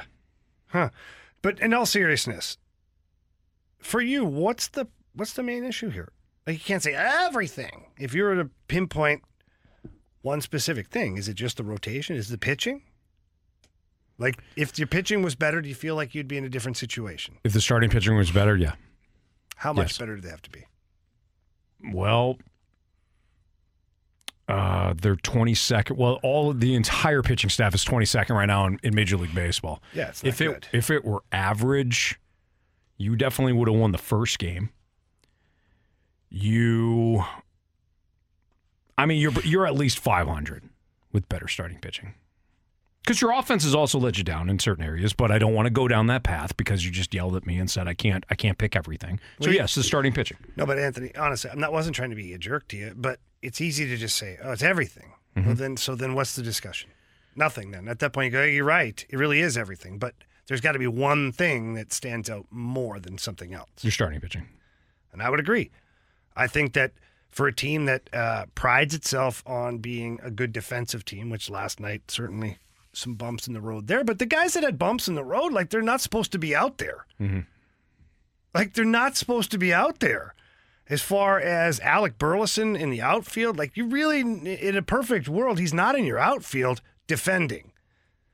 He's swinging the bat really well right now, which is great, and this is why he's getting a chance to play in the outfield. Nolan Gorman, he's still a work in progress. I'm not willing to sit here and go, oh, well, that's it. He can't play defense. It's a pretty routine play yesterday. He had the range to get there. Should have been an easy one. Should have been taken care of. Relatively simple. But those guys aren't your best defensive options. But they're in there because some of your offense is not clicking. Or guys like Tyler O'Neill aren't swinging it or not playing very well. That's why Alec Burleson finds his way into the outfield. So there's a lot of different things for me. You know what, Jamie? I'm actually going to take back what I said. Oh, Which part? The starting pitching. So if I'm going to choose one, I actually am going to choose the offense, and I'm dead serious on this. And I know I just flip-flopped. I'm sorry, That's okay, Anthony. We're here to talk about these things. That's right. It's therapeutic. You're right, Jamie. voice of reason. I've always felt that way. I've always been very level-headed, reasonable. Absolutely. Yeah. I blame the offense. If you are going to blame one thing, one person, one whatever, you can blame. I imagine we're going to get some mic drops on Ollie Marmol. Some Cardinals fans seem to be ticked off at him. Here's why I blame the offense more than anything. You are supposed to be the strength. You have not been. Where does their offense rank in all of Major League Baseball right now? Never mind that. How about the National League? You're talking about just runs? Yeah, because I look at that. My computer's going to restart. It's a shocker. I look at that. I have the worst computer in the building. You do, by far. And so does Randy, and so does BK, since we sit at the same. I've been in that seat, and it's done that very thing to me. And, it's... It'll be back on in a couple minutes. So here's... Just keep hitting it. What could go wrong? Here's my thought on the offense, though. I haven't looked at this, but I'm wondering if the offense is somewhere in the middle, somewhere from 15 to 19. But that would be skewed, in my opinion, because of your first game of the year against the Blue Jays. You put up, 9 runs, if I can remember correctly? Correct. And you've had 6 runs. You've had a couple of games with some high output, but I don't feel like overall you've had the runs that you need. Right. No, Jamie, if you, again, let me reverse engineer this, okay? If you're going to blame one thing, I blame the thing that is supposed to be your strength right now. I saw that Steven Matz has an ERA. Let me find it for you, so let me not just pull it out of my rear end like I do most things. 9.29. His ERA is 9.29 at Coors Field. Steven Matz is not a stud. So Steven Matz pitching poorly at Coors Field, you have a track record of that. But because the starting staff has struggled, we go into it and you don't want to hear about the Coors Field thing because you just want the guy to pitch better because your starting staff has not pitched well. But Steven Matz is not a stud pitcher. So you would expect him to pitch poorly at Coors Field. We bring that up, though, it's an excuse. But that's the reality. You don't have a stud within your rotation. You have a group, and we have talked about this. Some angry Cardinals fans feel as though that we never talk about it and we just joke around all the time. We've talked about this ad nauseum. The starting staff isn't that great. You have a bunch of 3s, 4s, and 5s. You don't have 1s and 2s. You don't have studs. You don't have the top of the rotation guys. So this is kind of what you get to some degree. Now, it shouldn't be this bad. I don't expect it to be this bad the entire time. But nevertheless, the reason why you're 3-7 is because your lineup, which is supposed to just rake, has not raked. Now, you asked me about where the Cardinals' offense is at. Where they rank offensively in, let's say all of Major League Baseball first. Okay, all of Major League Baseball in terms of runs scored. There's other metrics, but let's just go with runs scored. Right now, the Cardinals are, 1, 2, 3, 4, 5, 6 from the bottom, so 24th. Okay, wow, worse than I thought. They're 24th in runs scored. They have scored 40 runs thus far. You are in the same category. You had 9 of those in one game. And 9 of those, great point, 9 of those in one game. You're in the same boat as the Minnesota Twins. Now, Minnesota's 6-4, but they also have a plus 12 run differential, so their pitching has been really good. The Reds have scored 39 runs. The Marlins, who for my money, outside of the A's, who are really a minor league team this year, the Marlins have the worst offense in the league. They've scored 30 runs. The Royals 29, the A's 28, the Tigers 27. You're 24th right now, tied for 24th in Major League Baseball runs scored. Now, the counter might be to the optimistic fan. The counter might be, well, you face some really good pitching. Fair. What the hell do you think you're going to face in October if you make it to October? This offense is legit or is supposed to be legit. And you're not executing. You're not executing against good pitching.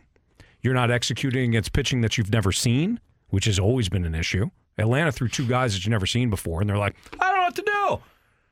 Then you go out to Colorado, and Herman Marquez is very underrated. Somebody takes the ball every 5 days. Very good start. Obviously, he had the forearm injury. But this isn't. We're not talking about Max Scherzer here. and you did nothing against him. Kyle Freeland has not given up a run yet. So the woes might continue. Should we limit the blame to the players? I think Ollie and the staff certainly. Everybody's culpable. You can't. I'm not going to. I understand that everybody's culpable, but I look at this, and obviously, if you want to start at the top, you've got John Mozeliak, who could have went and got another high end pitcher. Could have tried. I'm sure he tried, but he could have made it a priority, which I don't know if he did, based on the fact that you came up with nothing. And then, Ollie and his staff, I think they're still getting used to each other. I think there's some not divide. I think there's some things that they're ironing out on the fly as far as how to handle certain situations. We're going to talk to Craig Berube. This is the second to last time we're going to talk to Chief about this. And then we're going to get the Sports Six Pack, but we are going to revisit this. So leave us a mic drop, okay? Who do you blame right now for the fact that the Cardinals are in last place in the NL Central? You can't say everybody. Can't say everybody. I'm choosing the offense. We'll get Jamie's thoughts on it, Marsh's thoughts on it, and your thoughts on it. But we've got Craig Berube next in the Fast Lane on 101 ESPN. We're right back to the Fast Lane Podcast, presented by Dobbs Tire and Auto Centers on 101 ESPN. Time now for Chatting with the Chief with the coach of your St. Louis Blues, Craig Berube. Brought to you by Fisher Window and Door, your Marvin dealer with showrooms in Brentwood and East Alton, Illinois. With Jamie Rivers, I'm Anthony Stalter. It's the Fast Lane on 101 ESPN. Blues and Stars tomorrow will be the last home game for the Blues of the season. And joining us, as he's done each and every week this NHL season, it's the Chief, head coach of your St. Louis Blues, Craig Berube. Chief, how you doing today? Good, guys. How are you? We're doing great. One thing, Coach, that you have often talked to Jamie and I about when we've asked you certain questions has been compete. You want to see your guys competing. When we've asked you, hey, what do you want to see down the stretch? What do you want to see this month? What do you want to see? A certain time frame. You often go to compete. Have you seen more compete out of your guys over the last month or so? I've seen compete for sure. I don't know if there's more, compared to other certain parts of the year, but I think we're getting quite a bit out of the guys here down the stretch, which was important. Hey, Coach, when you look at your leadership group, in particular guys like Justin Falk, Braden Shen, and I know there's other veteran guys as well, but how good of a job have those guys done since the trade deadline where you lose some big pieces of your leadership group and big pieces of your team, and it looks like they've managed to, keep that dressing room pretty tight-knit. Yeah, for sure. I think they've done a good job. We traded away, obviously, our captain and assistant captain. But these other guys have been pretty good leaders over time here, too. So they've been part of the leadership group. And for me, they've done a good job of just, playing the right way and leading by example. That's the most important thing, I think, is going out and leading by example, which, they have done that. Coach, Jamie had mentioned, speaking of the leadership aspect of it, Jamie had mentioned that, Jordan Binnington has certainly become a leader throughout the course of the year, even though he's a goalie. Have you seen the same thing? Yeah, I think, I don't know, it was probably a year back or whatever, Binner, we and I talked about that part of the game, the leadership side of things, and he definitely wanted to be a part of that group. And, I think he does lead by example again. I think he showed this year he played 60 games. It's going to be a 60 game coming up. And, it's a lot of games, and he's done a good job of, I think, just giving us a chance to win a lot of nights, early on and mid-season. He kept us in a lot of games where, we did not play that well in front of him. Coach, Pavel Buchnevich sitting at 67 points in 61 games. He's had a couple of injuries this year, which I know he would rather not have that, and certainly you guys as a team would have liked to have him for the full season. But when you look at Buch, and, I looked at it at the start of the season, I thought, well, this is a pretty well-rounded player, yet I feel like he continues to evolve. Now he's in the centerman position from time to time, and you've put a lot of responsibility on him as well.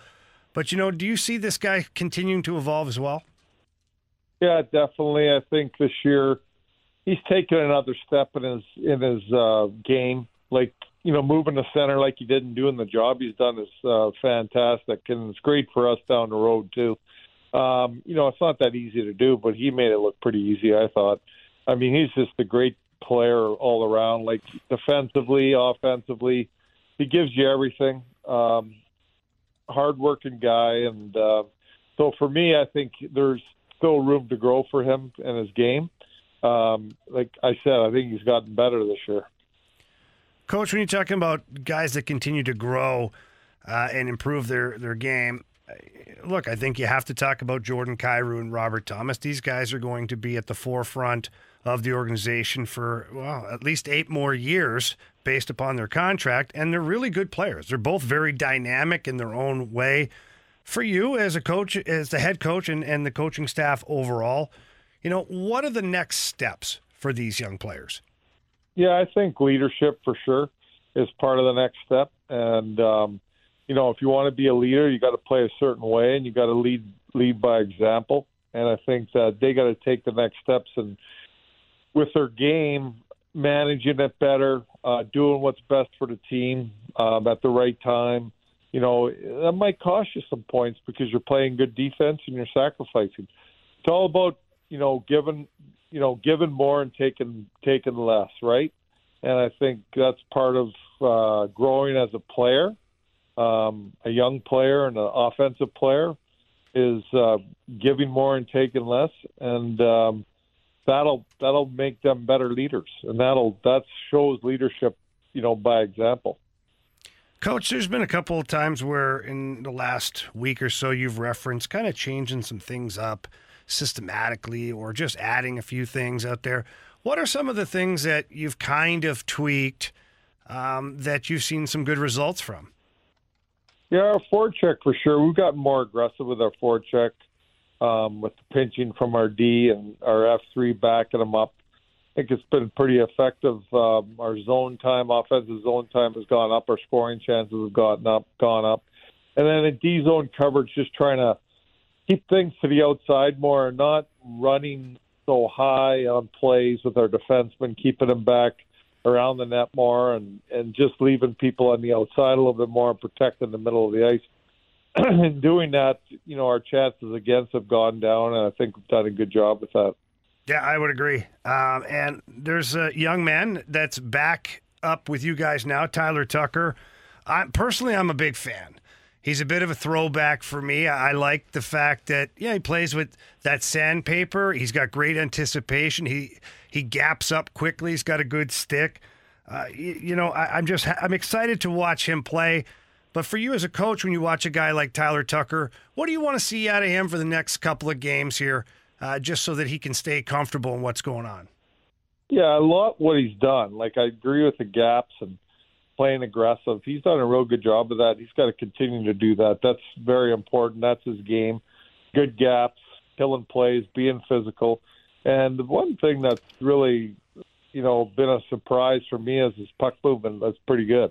He sees the ice very well, and he continue to do that and make the simple plays. That's basically what I want to keep seeing out of him. Coach, you got Joel Hofer back up with the team this year. Before we get to Joel Hofer, Zarenko came up here and, emergency basis. At the time, was there ever a plan to give him a game, or was it just let him get his feet wet, let him get some NHL time here with the big boys and kind of get comfortable? Yeah, just that, exactly. Practice, be around the team a little bit, get him acclimated a little bit. He'll, going forward in that training camp, it'll be better for him. But, that was the plan. It wasn't the plan to play him. Now, as far as playing these last 2 games, I would assume you're splitting the games between Binnington and Hofer? Yeah, they'll be split. Any other lineup changes for any of these games? Some of the young guys, I know that you've got a couple other young guys that maybe see some ice time. We got McGinn up. He's going to play tomorrow. We'll see how that game goes tomorrow, and then we'll decide for him the next game. But that would be at Tucker, McGinn, and Hofer. Coach, we always love chatting with you. Unfortunately, the season's winding down and our chats are winding down, but I think we're going to have an opportunity to chat with you one more time before you're heading into the off season. But we always appreciate you coming on and sharing some wisdom with us and giving us some intel. Thank you. Yeah, thanks a lot, guys. I look forward to it every week, so thanks for having me on. No, it's our pleasure. Thanks, right, Chief. Thanks, Chief. See ya. That's Craig Berube, head coach. If you're St. Louis Blues here on 101 at ESPN, might as well do the tickets right now, Jamie. Yeah, Blues tickets tomorrow night. Big game. We have your chance right now to win a pair of tickets to the Blues' final home game of the season. Welcome in the Dallas Stars to Enterprise Center tomorrow night. And we want to send you to the game, but you have to have the correct answer to the trivia question that Jamie's about to throw out to you. And you got to text in at 314-399-9646. We're not going to do this next. Anthony? Yeah, we're not. Why? No, it's fine. We got the Sports Six-Pack. It's fine. Why don't we just bump that? No. Why? Yeah, we can. That's fine. Let's do the tickets now. We'll bump the Sports Six-Pack. People are excited. They pulled over their vehicles. They're waiting to answer a trivia question. They've also been wanting to text into the Air Comfort Service text line for a Sports Six-Pack question. Was that a niner in there? Yeah. Calling for a walkie-talkie? 314-399-9646. Jamie, what is our trivia question to win the Blues tickets? Well, staying in theme with our question yesterday, and if you missed that, the question was which goalie had a tribute to Iron Maiden on their mask. That answer was Roman Turek. Staying with that, Jamie McLennan, former Blues backup goaltender, great guy, all-around awesome teammate. What band did he have painted on his mask? If you have the correct answer to that trivia question, again, 314-399-9646. If you're the 101st texter, you're going to go see the Blues tomorrow night take on the Dallas Stars in the final home game of the season. Your mic drops. Who's to blame for the Cardinals? I say it's the offense. We're going to only pick one thing to blame. I say it's the offense. We'll get Jamie's take, Marcia's take, and your take next on 101 ESPN. We're right back to the Fast Lane Podcast, presented by Dobbs Tire and Auto Centers on 101 ESPN.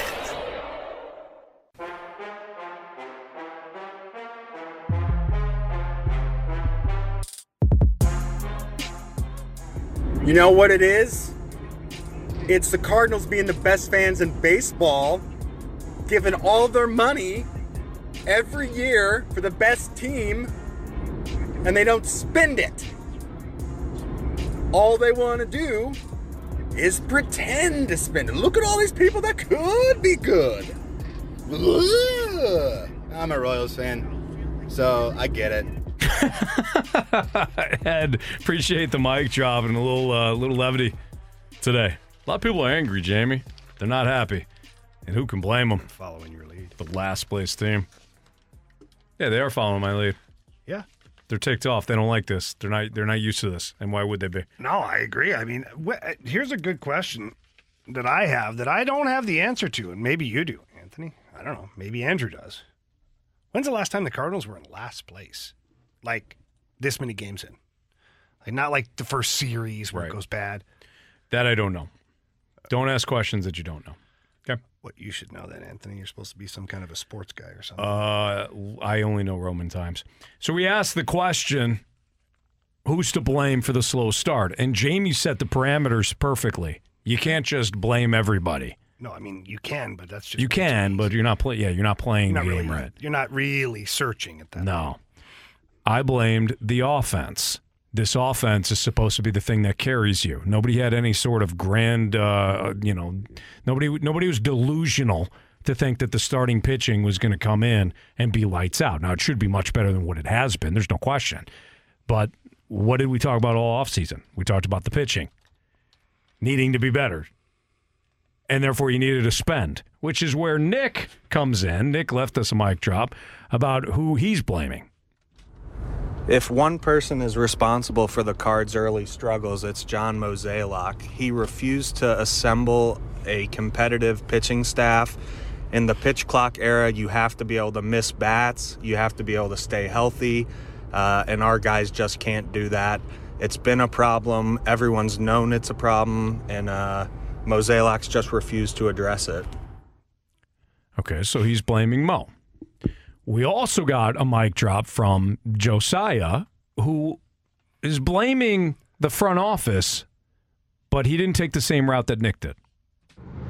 When it comes down to who to blame, I blame DeWitt, because at the end of the day, if he wanted a stud pitcher who would go out there and get it done, John Mozeliak would have gotten one. Period.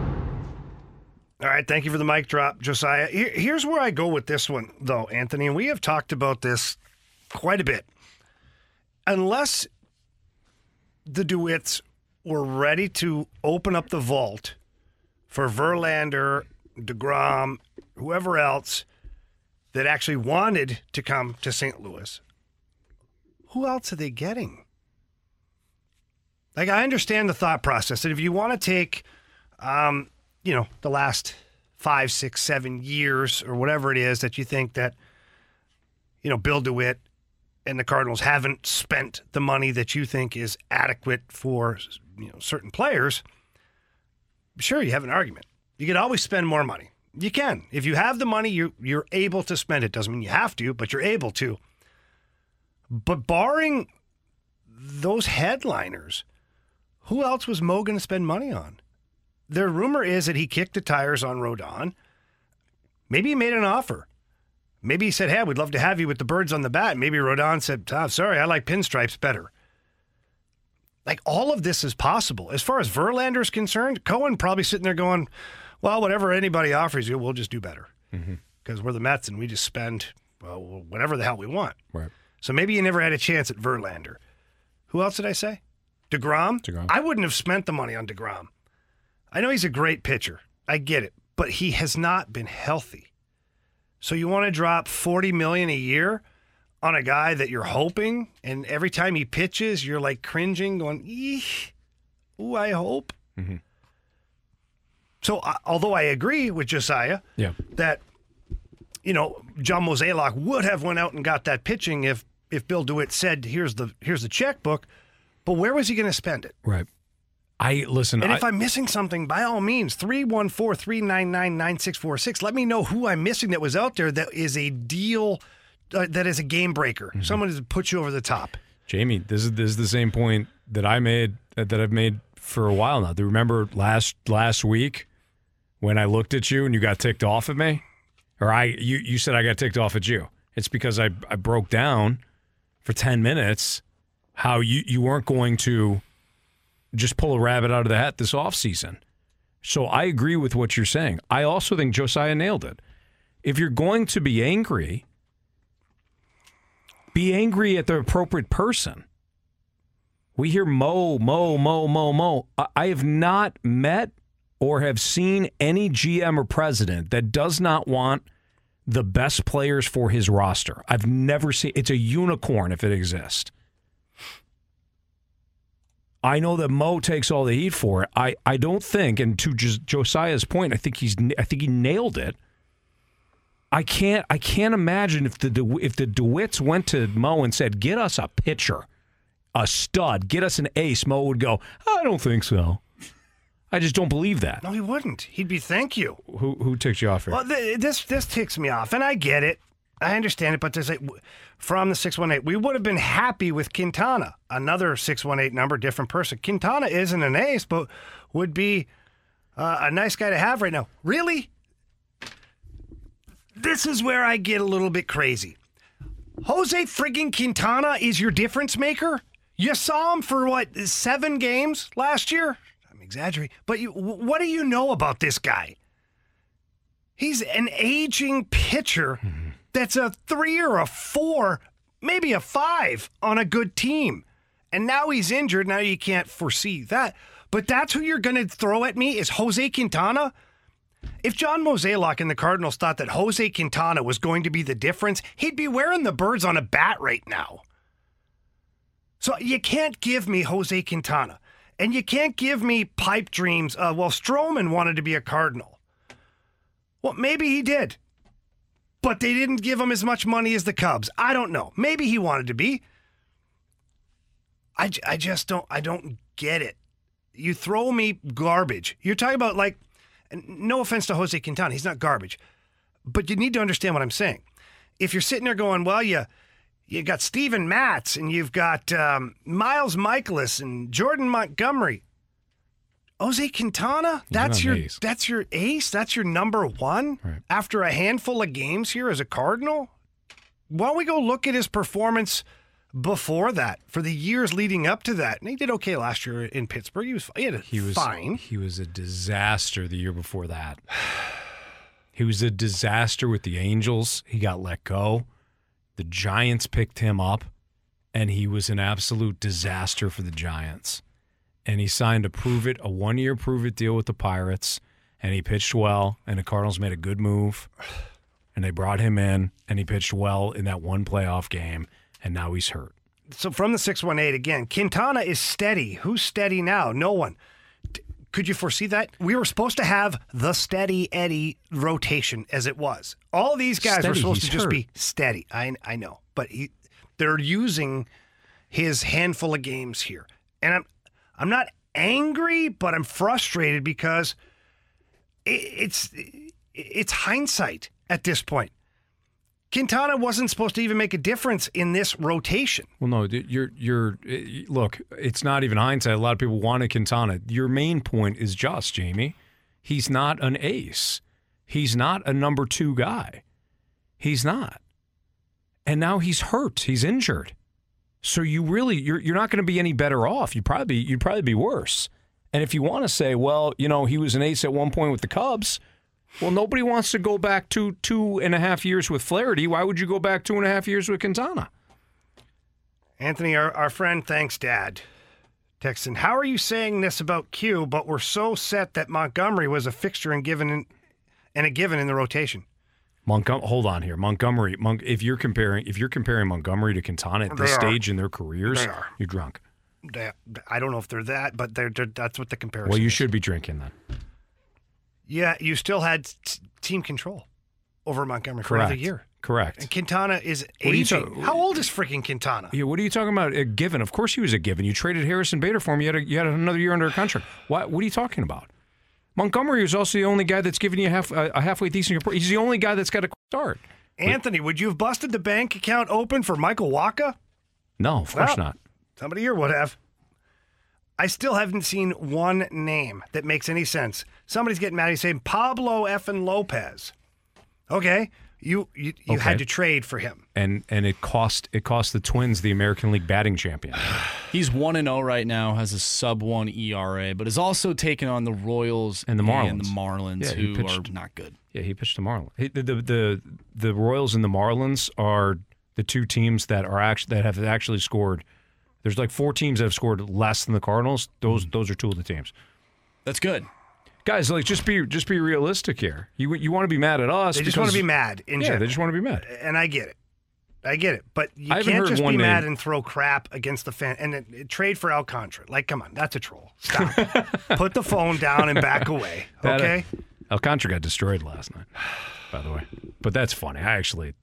It's funny now. You're the one that's frustrated. Well, I'm frustrated because I asked a real question. I know. A true question about an ace or a number 1. Who would you have gotten? And I got frickin' Jose Quintana.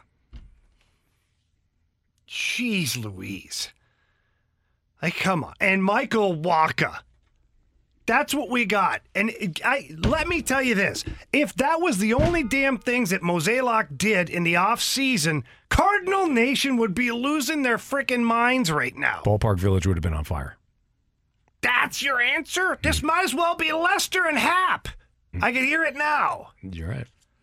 Jeez Louise actually back in 1923 went the most innings without giving up a walk.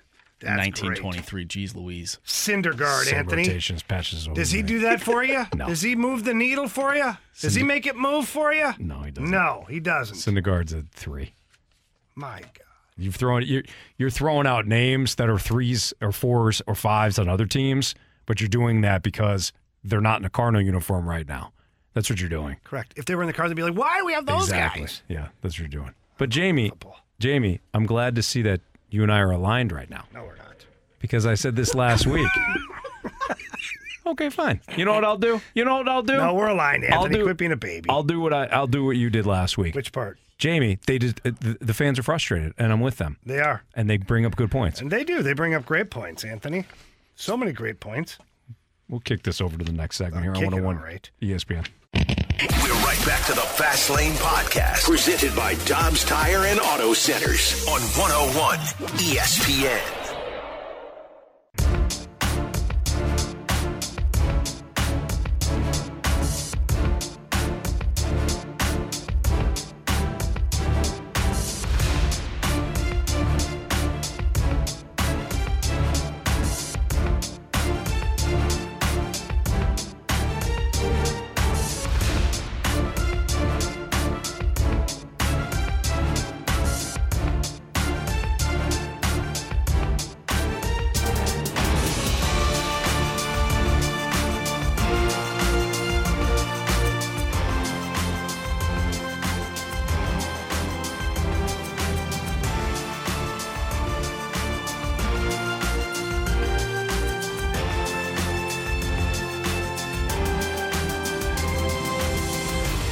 Welcome back to the Fast Lane here on 101 ESPN. Anthony Stalter, Jamie Rivers are just in a massive fight right now as one believes that Jose Quintana is not the ace that the Cardinals needed to pick up this summer. Jamie just real distraught right now. So they're in the hallway beefing it out right now. But we got a mic drop from Russ. Russell left us a mic drop, so let's go ahead and throw it to Russell. Hey guys, I would say the biggest problem so far for the Cardinals has been the starting pitching, mainly the first few innings of the game. It puts the offense behind and they have to start pressing, and I think that's a big reason why they're struggling on offense as well. If we could get some quality starts strung together, I think we could start getting in a little bit of better offensive rhythm. Thanks. All right, it looks like Anthony and Jamie are you guys okay? Yeah, I'm still angry. I'm still fired up. I had to cool down Jamie. Yeah. But Jamie, you appreciate that too. Jamie, you were one, I agree with everything that you were saying. You're ticked off about the same things I've been ticked off. I mean, last week I went on a huge rant. Anthony showed up last week. I went on a huge rant. It was the same rant you just had. Now to the did I get that right? That Russell was basically saying that he blames the pitching staff because the pitching staff has essentially put the offense in a hole? Yeah, and I believe the Cards are undefeated when they score first. So they're 3-0. Okay. I get that more from the pitching side. Like if the offense produces 5 runs in the first, it allows the pitcher to kind of settle in and make a little bit more mistakes, be more aggressive because he's got a lead. I don't know, and I'm not saying this is kind of like to the sports psychology. I'm not saying one of either Russ or I are right. But from my viewpoint, I don't think it works that way where it's like the offense starts to press because the starter's is struggling. I think it's the other way around. I could see why the offense is like, oh boy, here we go again. We got to score 6 runs to win this game. Well, let me put it this way then. Do you feel as though then that for Nolan Arenado, Paul Goldschmidt, and these guys, they need to get going. They need Steven Matz to be good. Well, I mean, it would help. Or Miles Michaelis be good. Do you think those guys, the guys that you're paying just truckloads of millions of dollars to, they need Jake Woodford to go out there and pitch well? And for Nolan Arenado to do his job. No, the two don't correlate. Rest my case. But why would you say it then? Yeah. Well, some guys might feel the need. I'm glad you two are back on the same page and you guys worked that out and you decided to be. Marcy hates us both. You decided right now. to gang up on me. You know what? I'll take one for the team. You're good like that. I think yesterday some of the approaches were not that great. They clean up their approach. I would love to see them clean up their approach. How about they just hit the strike zone? Are you talking about the pitching staff? Yeah, I'm talking about that. I know what you're talking about. Lineup. I'm still angry. Hitting. Somebody texted in and said, "Hey, you guys asked for names, and then you got mad when we said the names." Understand our viewpoint on this. We get text messages constantly throughout every show that people are mad at us because we're trying to bring a little levity to the situation and we're trying to have some fun. We can't do anything about the fact that the Cardinals are 3-7. We could point some things out. We could talk about it. And then we start to joke around a little bit, throw a little shade at the Cardinals, and people get ticked off. And then we go, okay, what would you have done? Because we hear from the same people that say, Mo's the problem. He doesn't spend. And then we're like, okay, what names you want? And then then these same people throw Jose Quintana, Noah Syndergaard, and I don't know, Michael Wacha at us. Guys. Terrible. Guys, you bitch that the Cardinals only have 3 4s and 5s, and then we ask for names and you throw us 3 4s and 5s. Like, guys, come on. And I get just because they're different names. And like, what are we doing? And in fairness, if there is any, that's all that was out there. I get it. But that's to your that's main my point. point. That's your main point. That's the point I've been making for months now. Now, Anthony, what are your thoughts on Luis Castillo? And because He's a stud. Because we got a text from the 573 and says Luis Castillo would look nice in a Cardinals uniform. And don't say you can't trade in the division because the Reds don't care. You could. Did you want to give up Mason Wynn, Tink Hence, and another prospect? I don't think it would have cost that much for It certainly would have. No chance. Seattle gave up a ton for Luis Castillo. It absolutely would have cost that. You're talking about a number 1 at the trade deadline, not in the offseason, because it is different. You're talking about a number 1 that was cost controlled at the deadline. I also think this is part of the other issue, guys. You don't realize how much it actually is going to cost you for a young cost control ace. It goes back to our conversation last week with Logan Webb. Marsh, you had thrown Webb out there. I said, okay, you're going to give up Mason Wynn? No, absolutely not. So you're not serious then, and Marsh, I'm not picking on you. You're not serious really then. Doesn't feel like it. About acquiring a cost-controlled ace. Seattle backed up their prospect trucks and said, here you go, Cincinnati, we're serious. Yeah. So yes, could you have traded in the division? Sure. But it would have hurt, guys. It would have hurt. You don't just go to you're sick of shopping at name your favorite bargain bin grocery shop. You want to go to Whole Foods. You don't want to pay Whole Foods prices.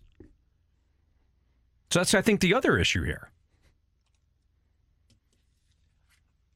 Go ahead, Jamie. No, I'm disgusted. I love it though. I love how frustrated, because normally I'm the guy that's ranting. No, it's fine. They just, somebody said, you're talking about a 3-4-5. Well, we take that right now because our guys are 6, 7, 8. Okay, understand, but hindsight's a beautiful thing. Yeah, but do you think they're going to be 6? Do you think? Would you have taken Jose Quintana over Miles Michaelis? No. Then, if he's not better than Miles Michaelis, why are you getting him?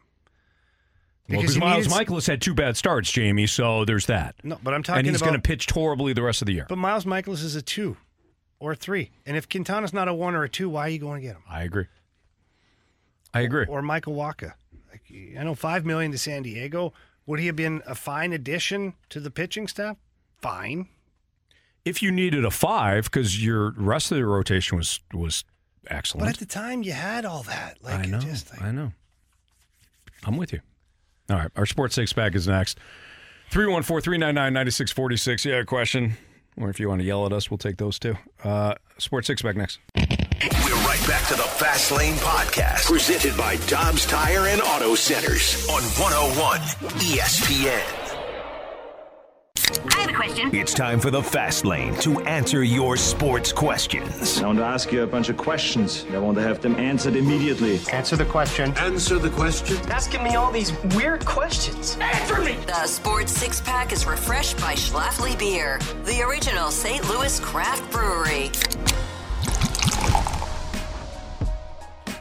We'll get to our Sports Six Pack in a second. Jamie, I thought of like an analogy or a comparison to what we were just talking about with the Cardinals, and we're saying, hey, listen, the staff doesn't look good right now. What would you have done? And then some of the texters have thrown out names that we were like, okay, this is you're not getting an ace. You're not getting a number 2.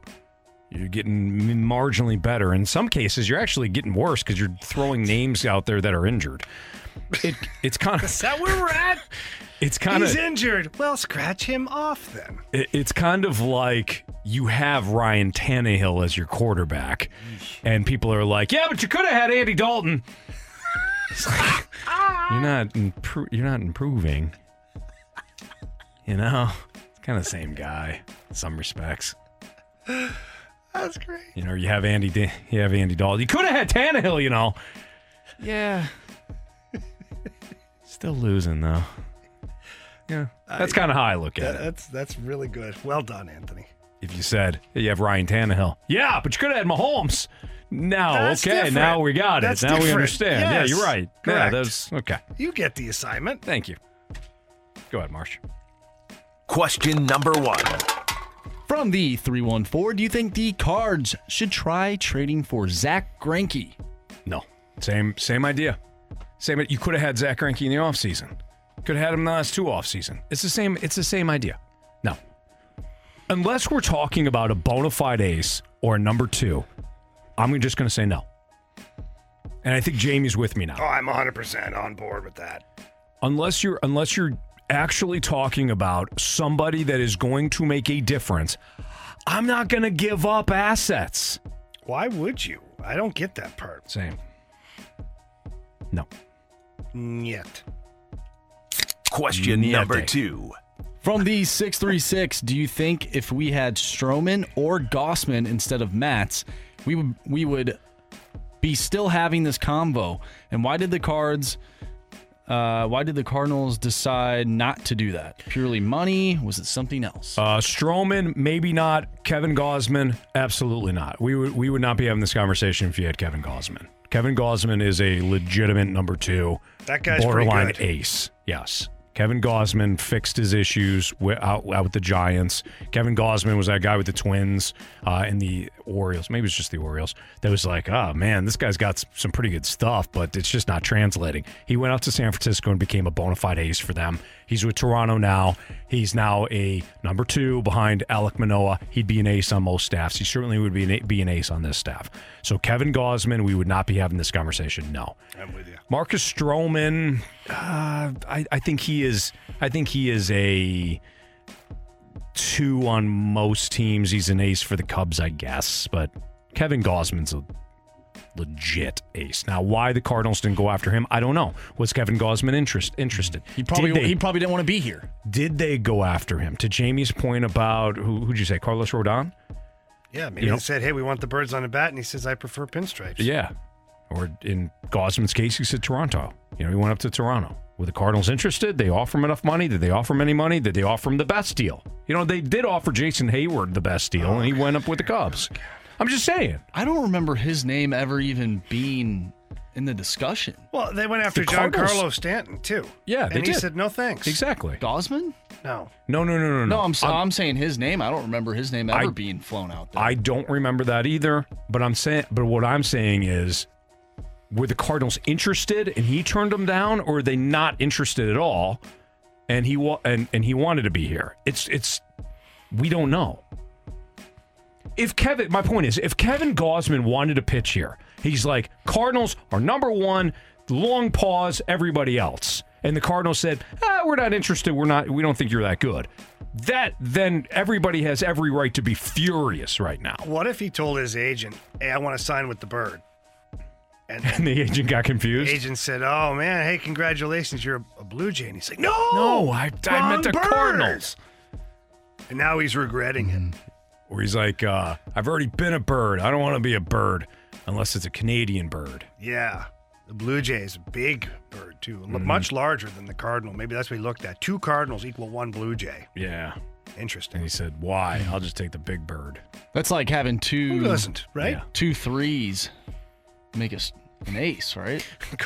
3 number 3s. Is it 3 threes? We got that text. It said, 3 threes make an ace. 3 threes. That's as good as having an ace. That's pretty funny. Do 2 twos make an ace? No, I'm just confused. I don't know. Yeah, I don't know the math and how that all adds up. I don't know how the Canadian dollar plays into that. All I know is 5 2/3 inning, 9 hits and 6 earned runs. That's the only math I know. Yeah, it sucks. It's unfortunate that we know that. Question number 3. From the 314, can someone tell me what metric everyone but me is using to say Binnington is so good we have no need for changes there? Okay, good. Next question. I'm tired of that.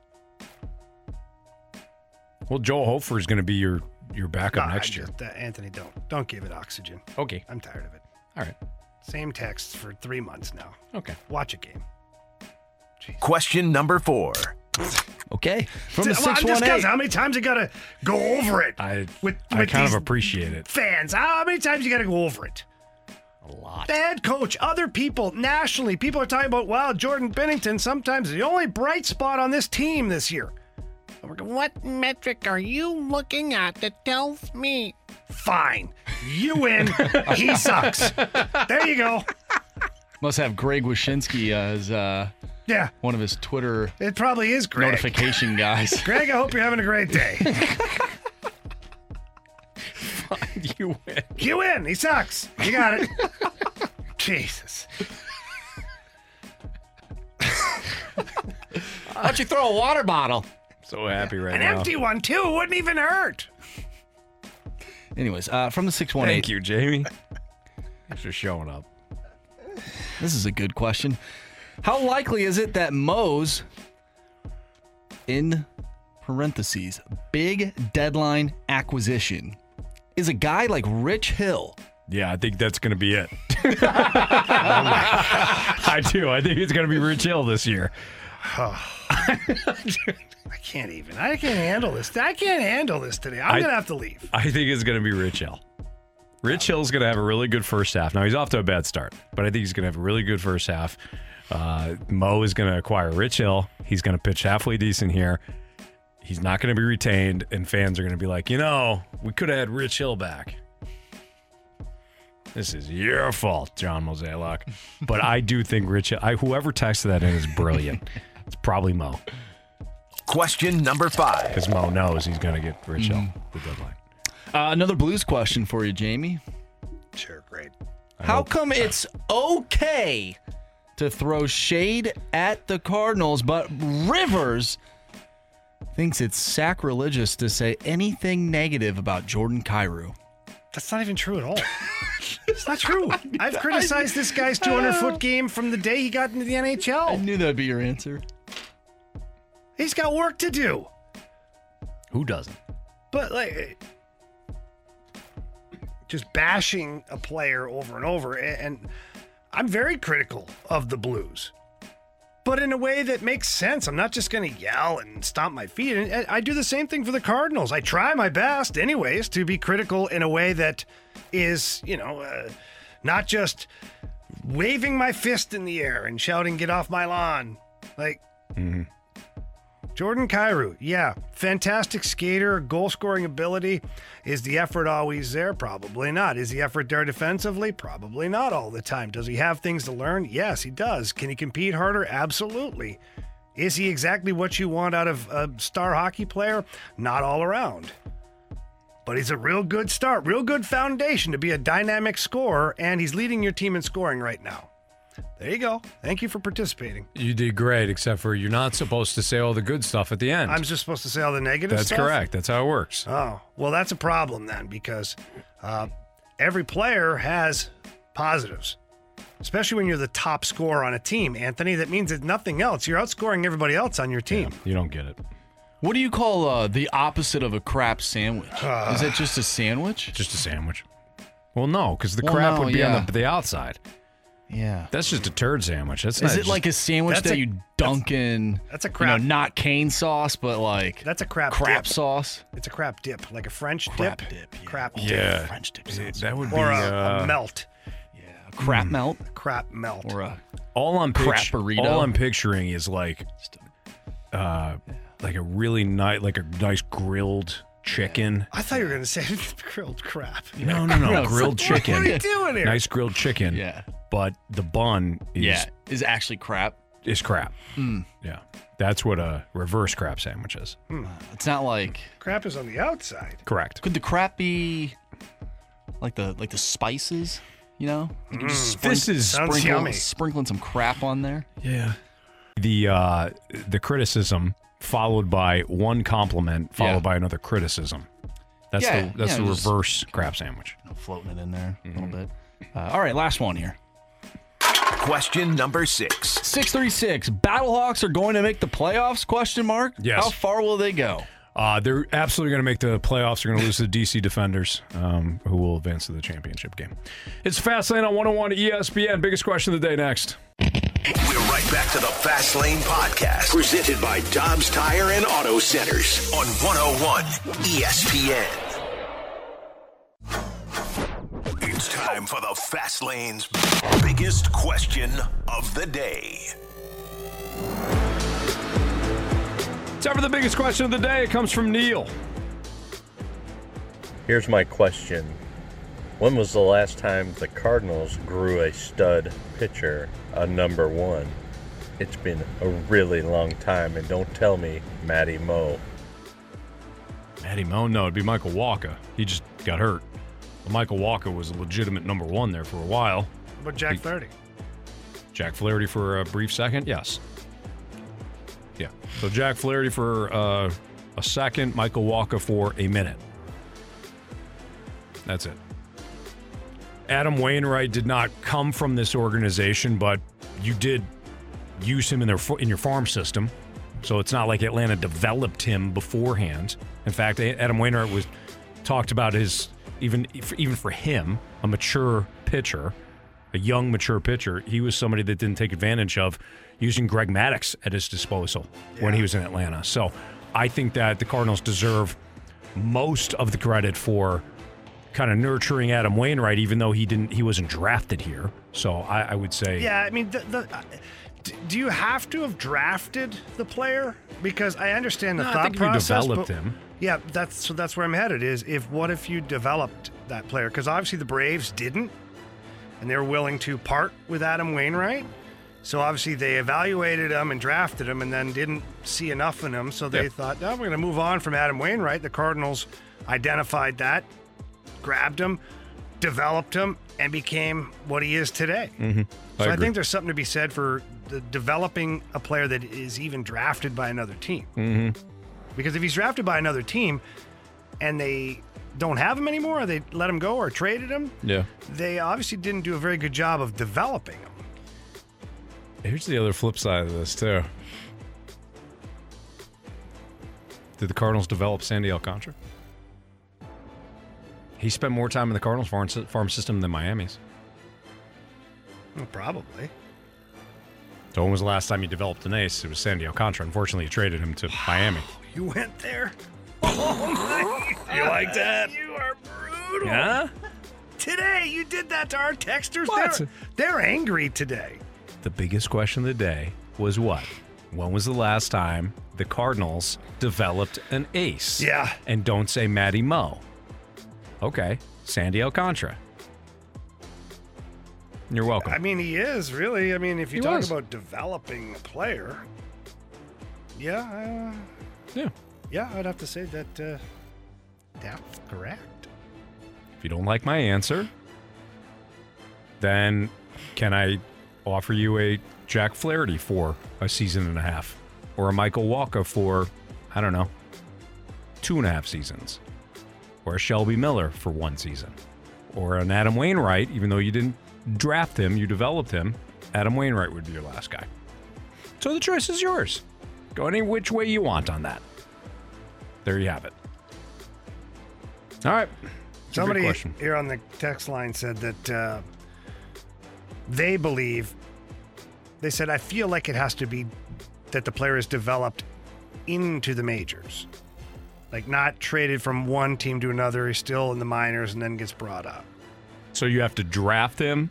You have to develop him? No, you don't have to draft him, but you have to develop that player from the minors to the majors. So like technically, Sandy Alcantara, one could argue that, yes, the Cardinals developed him to a certain point, but then the Marlins took over and developed him enough to get him to the majors. I'm not saying that, but I'm for argument purpose or discussion. That's a better word. So, hear me out on this. The Cardinals signed Alcantara as an international free agent in 2013. They did not trade him to the Marlins until 2017. So he was with the Cardinals from 13, 14, 15, 16, and all of 17 because he was traded in December. of that year. So 5 years he developed within the Cardinals organization. The Marlins acquired him in the deal for Marcell Ozuna. He began the 2018 season with the New Orleans Baby Cakes and was recalled by Miami on June 28th of that same year. So he was with the Marlins organization for less than 6 months. So I would make the claim that he was not developed in Miami. He was developed by the Cardinals. So okay. I stand by what I said. It's not Adam Wainwright, Michael Walker, or Jack Flaherty. It is, in fact, Sandy Alcantara. Boom, roasted. You get him, Anthony. Your Honor, I rest my case. Good work, Anthony. The jury rest. Okay? Yeah, no, you did great. Okay. I believe I got my client off on that. You heard me, Jamie. Yeah. That's how good you are. Damn right. I did that in less than 5 minutes, too. It's impressive. Thank you. One of the best in the business. Damn right. He sure is. Mm-hmm.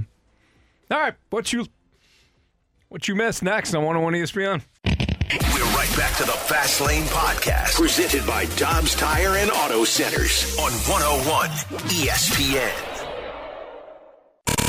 We're good, streaky! I want to hit baseballs. All of my successes depend on me. You ready to hit? The hits just keep on coming. And his first big league hit is a bullet up the middle.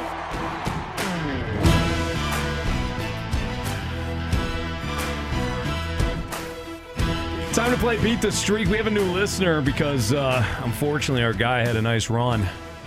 But he had Nolan Arenado last night. Nolan Arenado did not come up with a base hit. Neither did Wilson Contreras, so I'm back down to 0. Marsh has got himself a nice streak going. He's got 3 in a row. But nothing right now stops Jamie Rivers, who said, quote, this is going to be easy. And so far, he's got a hit in every game. So the rules are simple. You just got to pick either a Cardinal or an opponent to get a base hit, and you continue your streak. Jamie's up to 4 games right now. Yep. But we welcome in our listener. Marshall, who we have? We have Chris. What up, Chris? Not much. How's it going? Thanks for playing today, man. Thank you. Thanks for having me. So normally we would give the listener the first opportunity, but Jamie's got the longest streak, so it's going to be Jamie, then Marsh, then you, and then me. Sound good? Okay. All right, Jamie, go for it. Well, if it ain't broke, don't fix it. And I picked this young man to get the Slam-a-Lamma Ding-Dong tonight in Colorado. And I follow that up by, I'm going to double down. My guy, Jordan Walker. Okay, Jordan Walker. Mm-hmm. So he's got the streak going, so does Jamie. They're aligned. We are. Glad to see somebody's aligned with Jamie. All right, Marsh, what do you have? Oh, you're one to talk. Yeah, so I'm sticking with the other team. Gonna keep that going. Jesus, Marshy. Elias Diaz is my guy. I kind of respect it. I do too. I mean, stick with it, man. It's working. Elias Diaz. Elias Diaz. Yeah, he is batting .303. Has a home run and 5 ribbies. All right. So you cannot go with Elias Diaz or Jordan Walker, Chris. Who would you like? I'm going to go with C.J. Cron on the Rockies. Okay. He served Marsh well last night on did. that. Whew. I don't love my options. What are you talking about? Outside of Paul Goldschmidt. I'm going to go with Paul Goldschmidt to get a base hit tonight. So Paul Goldschmidt to restart things. So let's go around the horn one more time. You got Jamie with Jordan Walker. You got Marsh with Elias Diaz. You got Chris with C.J. Cron. And I have Paul Goldschmidt. Chris, good luck to you, man. Okay. All right. So if Chris wins tonight, if C.J. Cron gets a hit, then Chris will be back with us. Might not be tomorrow because we have an early game. Cardinals have an early game tomorrow. It's a 2:10 pitch. Oh, then we got to right off get the bat. it in right off the bat. No Are you pun intended. bleeping kidding me? Yeah. Could do it. We're playing Beat the Streak tomorrow, Marsh. We don't. Yeah. Could is not the word. We are. Coulda, woulda, shoulda. Yeah. Will. So have our guy, if he's back, let's get him on line 1 or line 2. Well, actually, he's still on the line, so let's just ask him. Chris, are you in for 2 o'clock tomorrow? I'm in. There you go. There we go. If CJ Cron gets a hit, of course. Well, that's true, yeah. Yeah. All right, Chris, thanks for playing. Thank you. All right, there you go. There's our Beat the Streak. If you missed anything from today's show, make sure you download the podcast. Available at 101ESPN.com or on your 101 ESPN mobile. That's all brought to you by Dobbs Tire and Auto Centers. Normally, I'm the guy yelling at listeners, but today was Jamie's turn. Jamie got fed up with something that the listeners were texting in. You have to listen to the podcast to find out what Jamie was so angry about. Talked to a lot of Cardinals, especially with our guy BT. Joined us for the first hour of the show. Had a conversation with our guy Craig Berube. Played the gauntlet. What's trending? Lineup game. Didn't go perfect today, but we did okay. And we just we talked to the Cardinals listeners. Very angry today. Very angry. Podcast all brought to you by Dobbs Tire and Auto Centers. Marsh, what do we got for criticisms and compliments? Well, Anthony, I have to look at my phone because my computer died. Pulling one of these old... you have my computer. Yeah, no, basically it is your computer. Well, technically, my charger just stopped working. Like, it's just dead. You should put it in the air fryer. Yeah. It works. Wait, what? Anthony did. Not in the air fryer, on top of it. Oh. Hey, what did Sorry, you do? I gave you bad advice. If your phone dies, you can put it on top of your air fryer. That's not a thing. It is. I did it. It happened. And I was better off for it. Where did you even... Don't worry about it, Marsh. Get that information. There's a Marsh? website you can go to. Don't worry about it. Well, I'm very confused right now. I don't want to go home and put my computer charger on my air fryer and, one, look like an idiot because I believed what you just said. You gotta take a picture of it, too. Or two, I don't want to ruin my air fryer. I just got a new one. I feel like it might, blow up or something. Marsh, you either believe or you don't. So. That's a good point. All right, I'll believe you. Everything you've been saying today has been true. All I'll say is this, Andrew. Yeah. His phone didn't work, and then it did. Bingo. So I don't know. Okay. Facts are facts. Mm-hmm. You don't want to deal with facts, then, you're on the right show. I don't know what to do. What's wrong, buddy? All my criticisms and compliments for the day are just gone. All right, from the 636. They're just gone. Says, today is the hardest I've ever laughed while listening to radio. Thank you, fellas. Thank you for listening. Thank you. We got a compliment today from our guy, Johnny Londoff, too. Mr. Londoff, my guy, Johnny Londoff, was listening, and he said that we are funny, and he was trying not to get in an accident while listening to the radio. Oh, thank you. So thank you. And we hope that Mr. you Londoff. Yeah. Thank you for listening. Mm-hmm. I had some really good ones, too. It's okay, Marsh. You want to paraphrase? I have all the compliments. They're just from like 3 weeks ago. I'm trying to pull up my notes, but the cloud's not working. From the 314, Jamie, what kind of bourbon are we sipping tonight? Sounds like you need a heavy pour after this show. I wrote back, yes, please. And then they said, you guys took some effing grenades today. Way to hold strong. So thank you. We did. 314. Remember when Aaron left the mic drop and he goes, hey, Jamie. Hey, Anthony. The Cardinals are in last place. Ha, ha, ha, ha, ha. Glad you guys think it's funny. Yeah. I don't think it's funny at all. That's why sometimes you laugh because you're on the verge of, like, cracking. Right. Like, of insanity, almost. Like, you can't believe it. Yeah, I can't believe that my Cardinals are sitting in the bottom of the NL Central, which is supposed to be the division that you just beat the crap out of all season long. Now we're the team that people are circling. Yeah. I don't like that feeling. I did that whole laugh, like, insanity thing last weekend, in fact, or maybe it was the weekend prior. Trying to get the kids in and out of baths and getting ready for bed and all that stuff, while also making sure that the dinner is ready to go and laundry's done and all that, right? So Chris and I were running all over the place and got Maddie in and out of the bath, good to go. And then we were like out of lotion, and I was trying to like get the lotion out, and then I'm like, well, fine, I'll just use this other lotion. And it was basically water. I don't know what lotion it was, but went all over the place, Jamie. And I just started laughing. I'm like, of course. I think it was from you. Gotta make sure you pick the right lotion. Anthony. Yeah, I think it was your lotion. It's a Fast Lane on 101 ESPN. Appreciate you joining us. We're going to be at the MAC tomorrow. Work for me.